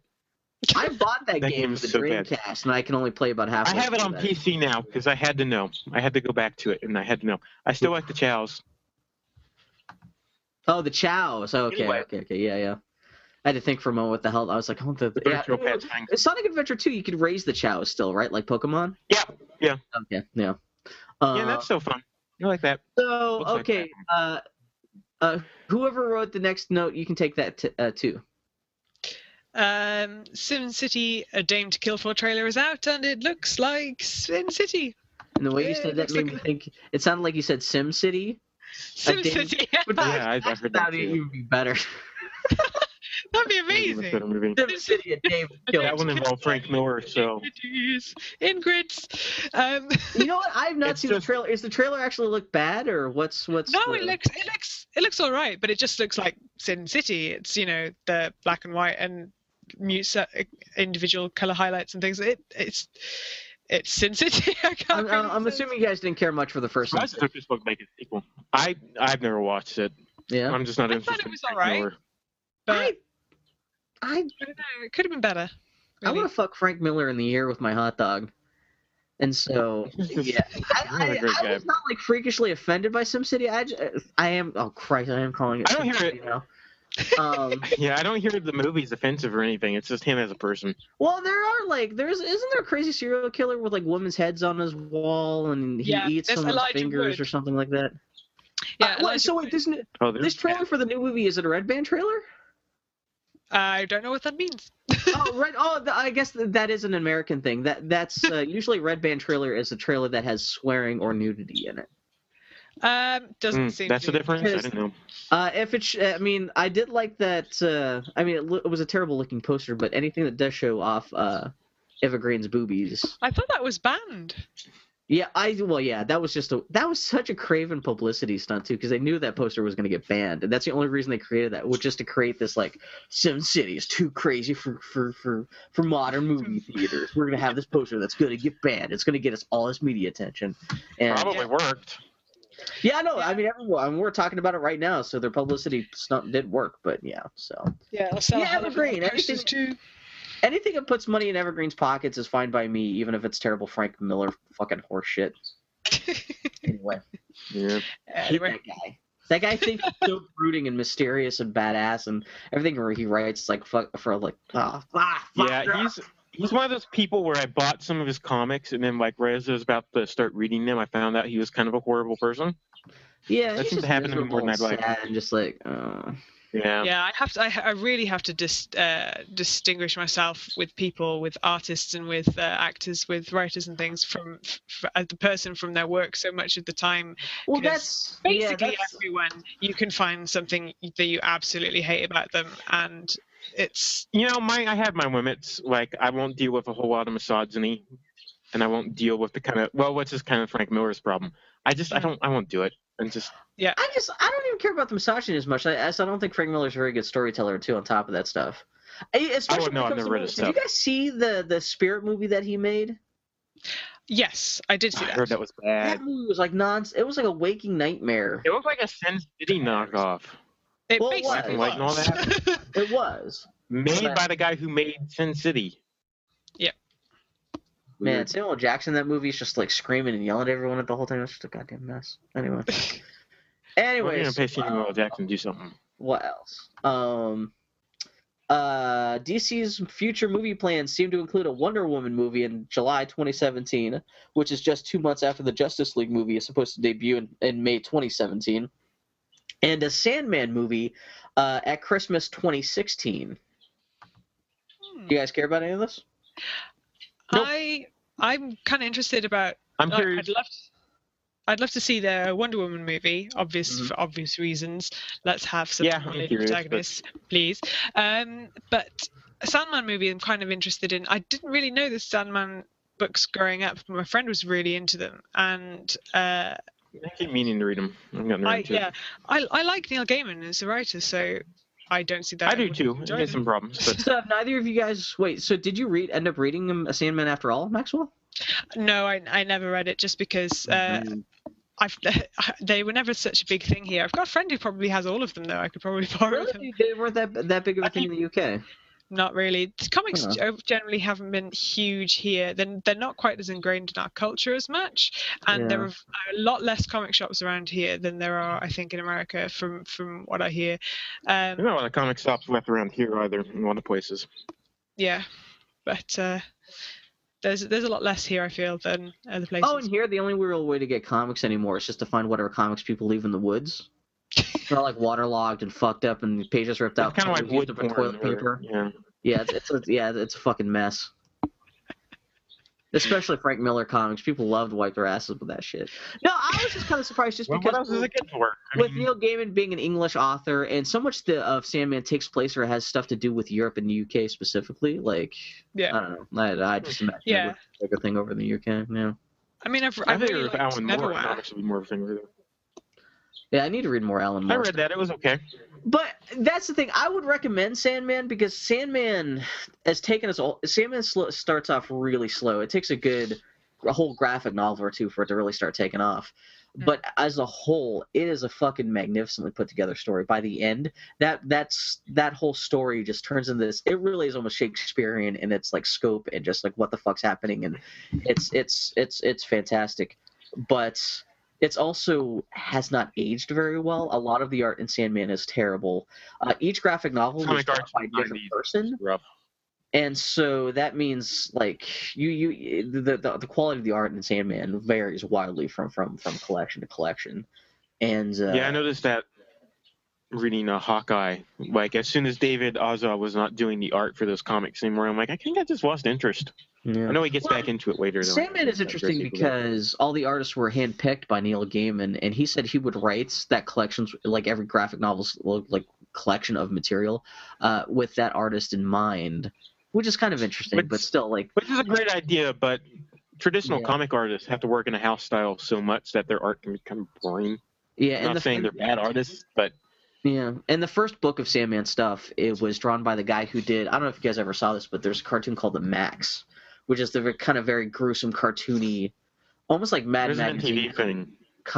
It's almost like this Mad Magazine style of artwork, which the Sandman is known to be such like an elegant comic. It really doesn't fit that kind of world. It's kind of like grimy and gruesome and stuff. But I don't know, Sandman's pretty good. And yeah, it is interesting to see that they've been talking about Sandman movie for like 25 years, and it's interesting to see. Yeah, from what I know about those books, I don't know how they're going to turn that into a movie. Yeah, and I think it was like Joseph Gordon-Levitt? I think he's supposed to be producing the Sandman movie, and it sounds like he may be actually serious about actually getting this done for DC. And the other thing with the Wonder Woman movie, a lot of people are poking fun at Marvel because Marvel keeps on saying that they can't find a female character that justifies having her own movie.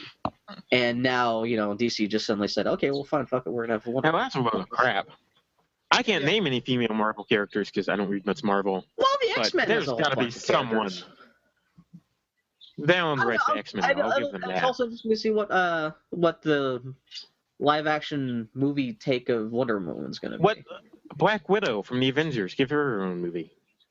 Yeah, she really needs her own. Yeah, I'm trying to think of. Well, Marvel really can't use the Avengers. I know so little about the Marvel DC universe. I don't know what they can do. I don't know. So, but at least. I mean, to be fair, there's not a lot of good female superheroes because people just don't write them very well. But yeah, they have Miss Marvel now. In a few years, they could do something with that. That's with the Arabic girl, right? Yes, that's why I know of it. People really like it. I still haven't read that yet. The rest of it is. I hear it's good, but I don't like to get caught up in big superhero stuff. I don't have time for it. Speaking of more movie stuff, have you guys seen the Paddington Bear trailer? I have, yes. I've seen the creepy Paddington meme. Is that a meme already? Yeah, it's a meme already. So what do you think of the trailer? There people have like photoshopped them into all kinds of horror movies. It's weird. Oh yeah. This has been Jacob Describes Meme Corner.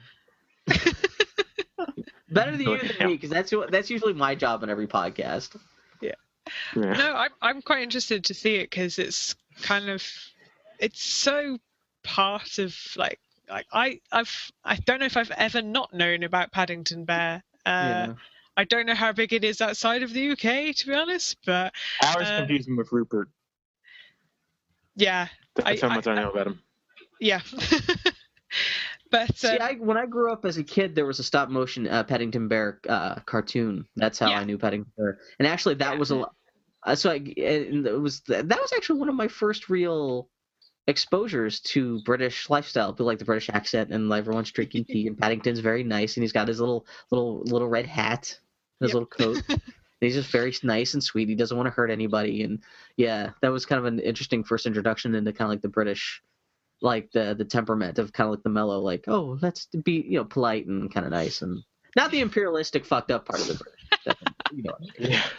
We'll leave that part out. Yeah, but it's really interesting to see that. I don't know when on earth they have filmed in Paddington Station because it's never not busy. But it's just interesting to see. I go through Paddington basically. If I take a train to see my parents in Cardiff, I go through Paddington Station. It's just how I go there because I live in London, so it's just that's how I go. And then there is a statue of Paddington Bear in Paddington Station. Is it named for the bear, or is the bear named for the station? Or is it a coincidence? The bear, I think, is named Paddington because he's found at Paddington Station. I was about to say, from memory. Okay. He's found sitting on a suitcase with a note that says, "Please look after this bear." And then I think they just decide to call him Paddington. And he's come from darkest Peru. That's great. So there's maybe some racial stuff going on in those books. Maybe. Yeah, because all those bears in Peru on those mountaintops. Yeah. Yeah, just like, are there bears in Peru? I'm pretty sure that If there's like 3 bears, and they're there just because they got lost, or they were captured and set loose in Peru because a poacher's fucked up somehow, or something like that. Yeah. But yeah, Paddington is nice. There is a bear in Peru. Oh yeah. The author originally wanted Paddington to have travelled all the way from darkest Africa, but his agent advised him that there were no bears in darkest Africa. What, for Peru? What was darkest Peru? Yeah, because there's a speckled bear in Peru. See, speaking of having to separate art from arters like that, that's one of those things I can deal with is darkest Africa. Like, there's some implications there, dude. No, that's a charged phrase. That's why people try not to use it anymore. Yeah. Unless you're fucked up racist, but. Right. It's always interesting to go back behind this stuff. So, anyways, that's why when people talk about Portland, they say from hippest Portland comes. Obviously. So when was Paddington created? Was the Paddington Bear created? Wikipedia says 1958. Oh, okay, I thought Paddington Bear was actually even older than that. So he's not okay, so the statue of Paddington Bear, does he have his head toilet? Head toilet? That's the highlight of the trailer, as Paddington Bear sticks his face in the toilet. Yep, obviously. At least it proves to little kids that the English have I saw toilets. some... Why, we don't have toilets? Yeah. I don't know. He gets his face stuck in one of the is that in Paddington Station, the big leather paddles that you have to walk through to get in and out of the station? What? I don't know. Isn't that just kind of a train station thing? This is the little bigger corner of the Boy Howdy podcast this week. Most of London trains. It's in Harry Potter, where Harry tries to get on a train. That's most of London trains. Wait, really? Yes. Well, I guess they would just use London trains for that. Why build a train to do that? Yeah, well, not. I don't mean like the Hogwarts Express. I mean specifically, there's a part of one of the Harry Potter films where Harry. Yeah, you use your train go by while they're getting on the platform. With Arthur Weasley, and he uses his Oyster card, and then Arthur Weasley's just sort of slapping the thing to try and make. I didn't go back and I don't even remember that. Yeah. Okay. Well. But yeah, that most of the things. Oyster card. Yes, Oyster cards. Oh, okay. Yeah, Oyster card is it's a card that does like wireless. It's a contactless card essentially, and you use it on all transport in London. So buses, trams, trains, everything. Oh, that's really convenient. Yeah. Maybe something like that. I can't remember what it's called though. Yeah, so you get on the bus, you beep it. You get on a train, you beep it. You get on a tram, beep it. It just goes beep and everything. And then see, here in the United States, we just have Lunchables. If you're eating a Lunchable, you just get on any kind of public transport for free. That's why everyone's so fat. Yeah, no, it's just like Lunchable. Actually, like they actually kind of like fund a lot of the Lunchable economy was a really bad idea in retrospect. No wonder your economy is so bad. It's Lunchables. Lunchables. Okay, this I get paid like 40 Lunchables a month. I don't know about you guys, but yeah, you get subsidized if you agree to have most of your meals be Lunchables. Yeah, it makes it real hard to order from Amazon though, because it's hard to get a Lunchables card. They're very big. Yeah. Oh dear. No, I get paid in pounds. What do you do? What do you think the Lunchables do to us? You get paid in pounds? What do you get paid in pounds? Are essentially dog treats for Americans, where we're fine with like actually not getting paid that much as long as the Lunchables are involved. Like us doing work is just a special trick we do just to get Lunchables at the end of the day. You gain like 5 pounds of Lunchables, so I mean we really do get paid in pounds. You know what the terrible thing is? The ham and cheese Lunchables on the crackers. Actually, not the worst thing in the world. I love the pizza ones as a kid. Annie's actually the person who introduced me to Lunchables for the first time when we went to go visit Mount St. Helens with friends once. Yeah, so we was that when Dylan McConis kicked you out of the house? Yeah, that was part of that trip. I mentioned that last week, but that was also the trip when we were introduced to Kirby's Magic Canvas Curse on the DS. But yeah, that was an eventful trip. So anyway, that was way more talking about adding and trailers than I think any of us expected. This the name of this episode is going to be just called Lunchables. Okay, so this works out. Just a couple minutes, but we do have enough time to talk about the last note. Is rest in peace, Casey Kasem. He died today. You were a person I knew existed. Do you guys care about Casey Kasem or have any experience with the dude? I'm sure he was a nice guy. Now he's dead. I don't know anything about him. I know he was the American Top 40. There's a lot of dead people. Like, well, no, he's just by virtue of the fact that he did the voice of Shaggy on Scooby Doo. He should be known for that. He should be memorized for that. There should be a statue for Casey Kasem just for that. Fuck the Top 40 shit. Yeah, did the voice Shaggy from Scooby Doo is dead. Aww. Yeah, it was a sad story about how those Scooby snacks. I guess he had dementia and he was put in a home, but like then he's got kidnapped by his wife like last month. Yeah, crazy shit. I hear about that. And so yeah, they finally took him off his feeding tube. This is the most depressing way to end this episode. Talking about well done. Let's not end this on a high at all. Let's end this on possibly the lowest note. So this episode has been about concentration camps, Casey Kasem dying, Rick Mayall dying, Harrison Ford breaking his pelvis and getting hit by a truck, or whatever the fuck happened to him on Star Wars. Yeah, this has been an uplift. All that cancer talk in the American economy. And how Lunchables Americans only paid with Lunchables these days. This has been the Boy Howdy podcast. So healthcare. I'm gonna make Annie listen to this while she's on vacation, just so she can show how much I fuck up a podcast when she's not here. Honey, don't leave. What are you gonna do next week? I don't know. We gotta figure stuff out. You guys are welcome to come back next week too. I don't know. I'm free next week. Yeah. But yeah, then the Annie will still be off next week, but then next week we'll be I'm trying to think of something happier to talk about. Lego movie? I watched Frozen. I can talk about Frozen real quick. It was okay. Yeah? The first half was really boring. I didn't like any of the music. Really? I thought it looked a little generic. Really? The snowman was actually kind of funny. Yeah. I really like the reindeer. That confuses everyone watching that movie for the first time. I refused to watch that movie in theaters because of that snowman. I saw that snowman, like, I'm no way. It looks like a DreamWorks character. He's all like, yeah. Yeah. And he kind of acts like one, but he's better written than I would expect. No, it's cute. It works surprisingly well. That was another thing where I feel like it didn't need a villain. Like, it didn't need a villain. I guess it does have a villain. I forgot about that. Yeah. Have you seen Frozen, Maxwell? Yes, I believe the last time I was on the podcast we talked about it as well. Oh, okay. Yeah, it was okay.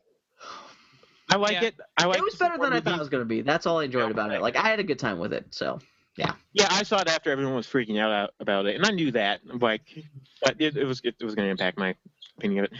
I'd watch it again. It was good. Yeah. That's something else I've seen crazy amounts of Rule 34 art for. I saw, my favorite... You think? I'll talk about mine. No, it was Tomodachi Life. I saw people Frozen characters in Tomodachi Life, and this person's rendition of the Frozen characters were so horrifying. Kristoff looked like a thumb.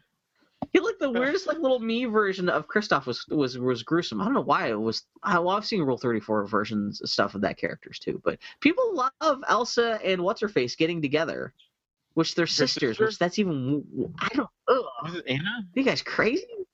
Yeah. What's that? It's Anna. Yeah. Was it Anna?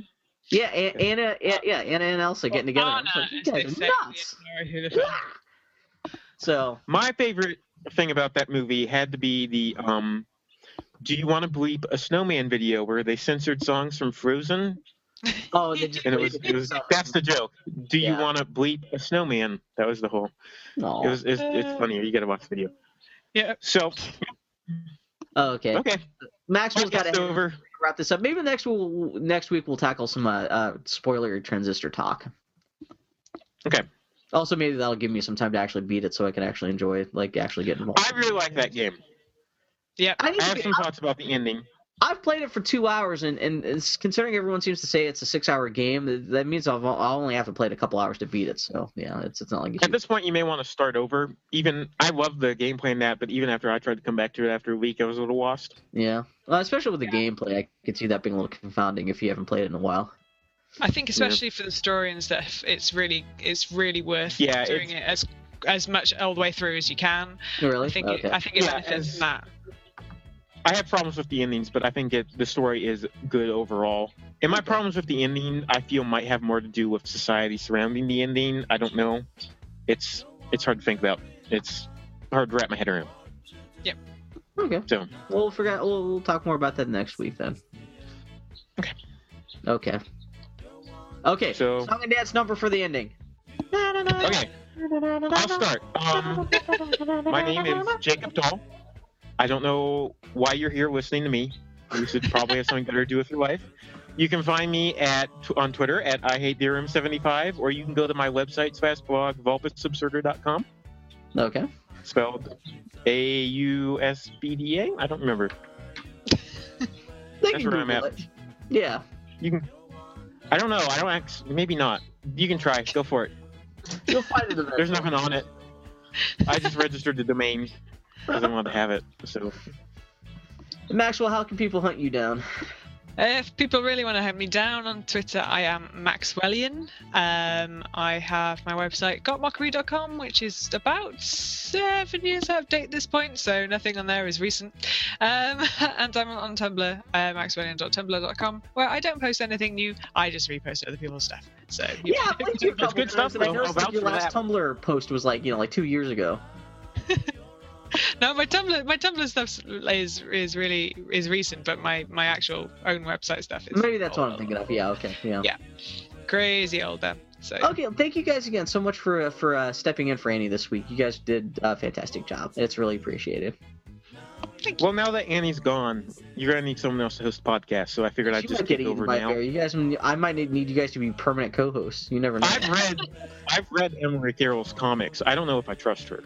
I'm sure Annie could get turned into a lizard woman and then eat somebody out in the middle of the woods. If she's gonna live life by an Emily Carroll comic, oh my god, holy shit! I mean, lots of blood and dead dudes. So okay, I'll sharp it up. I think you're great. Okay, well, I'll see you guys next week then. Yep, see ya. Okay, take care, guys.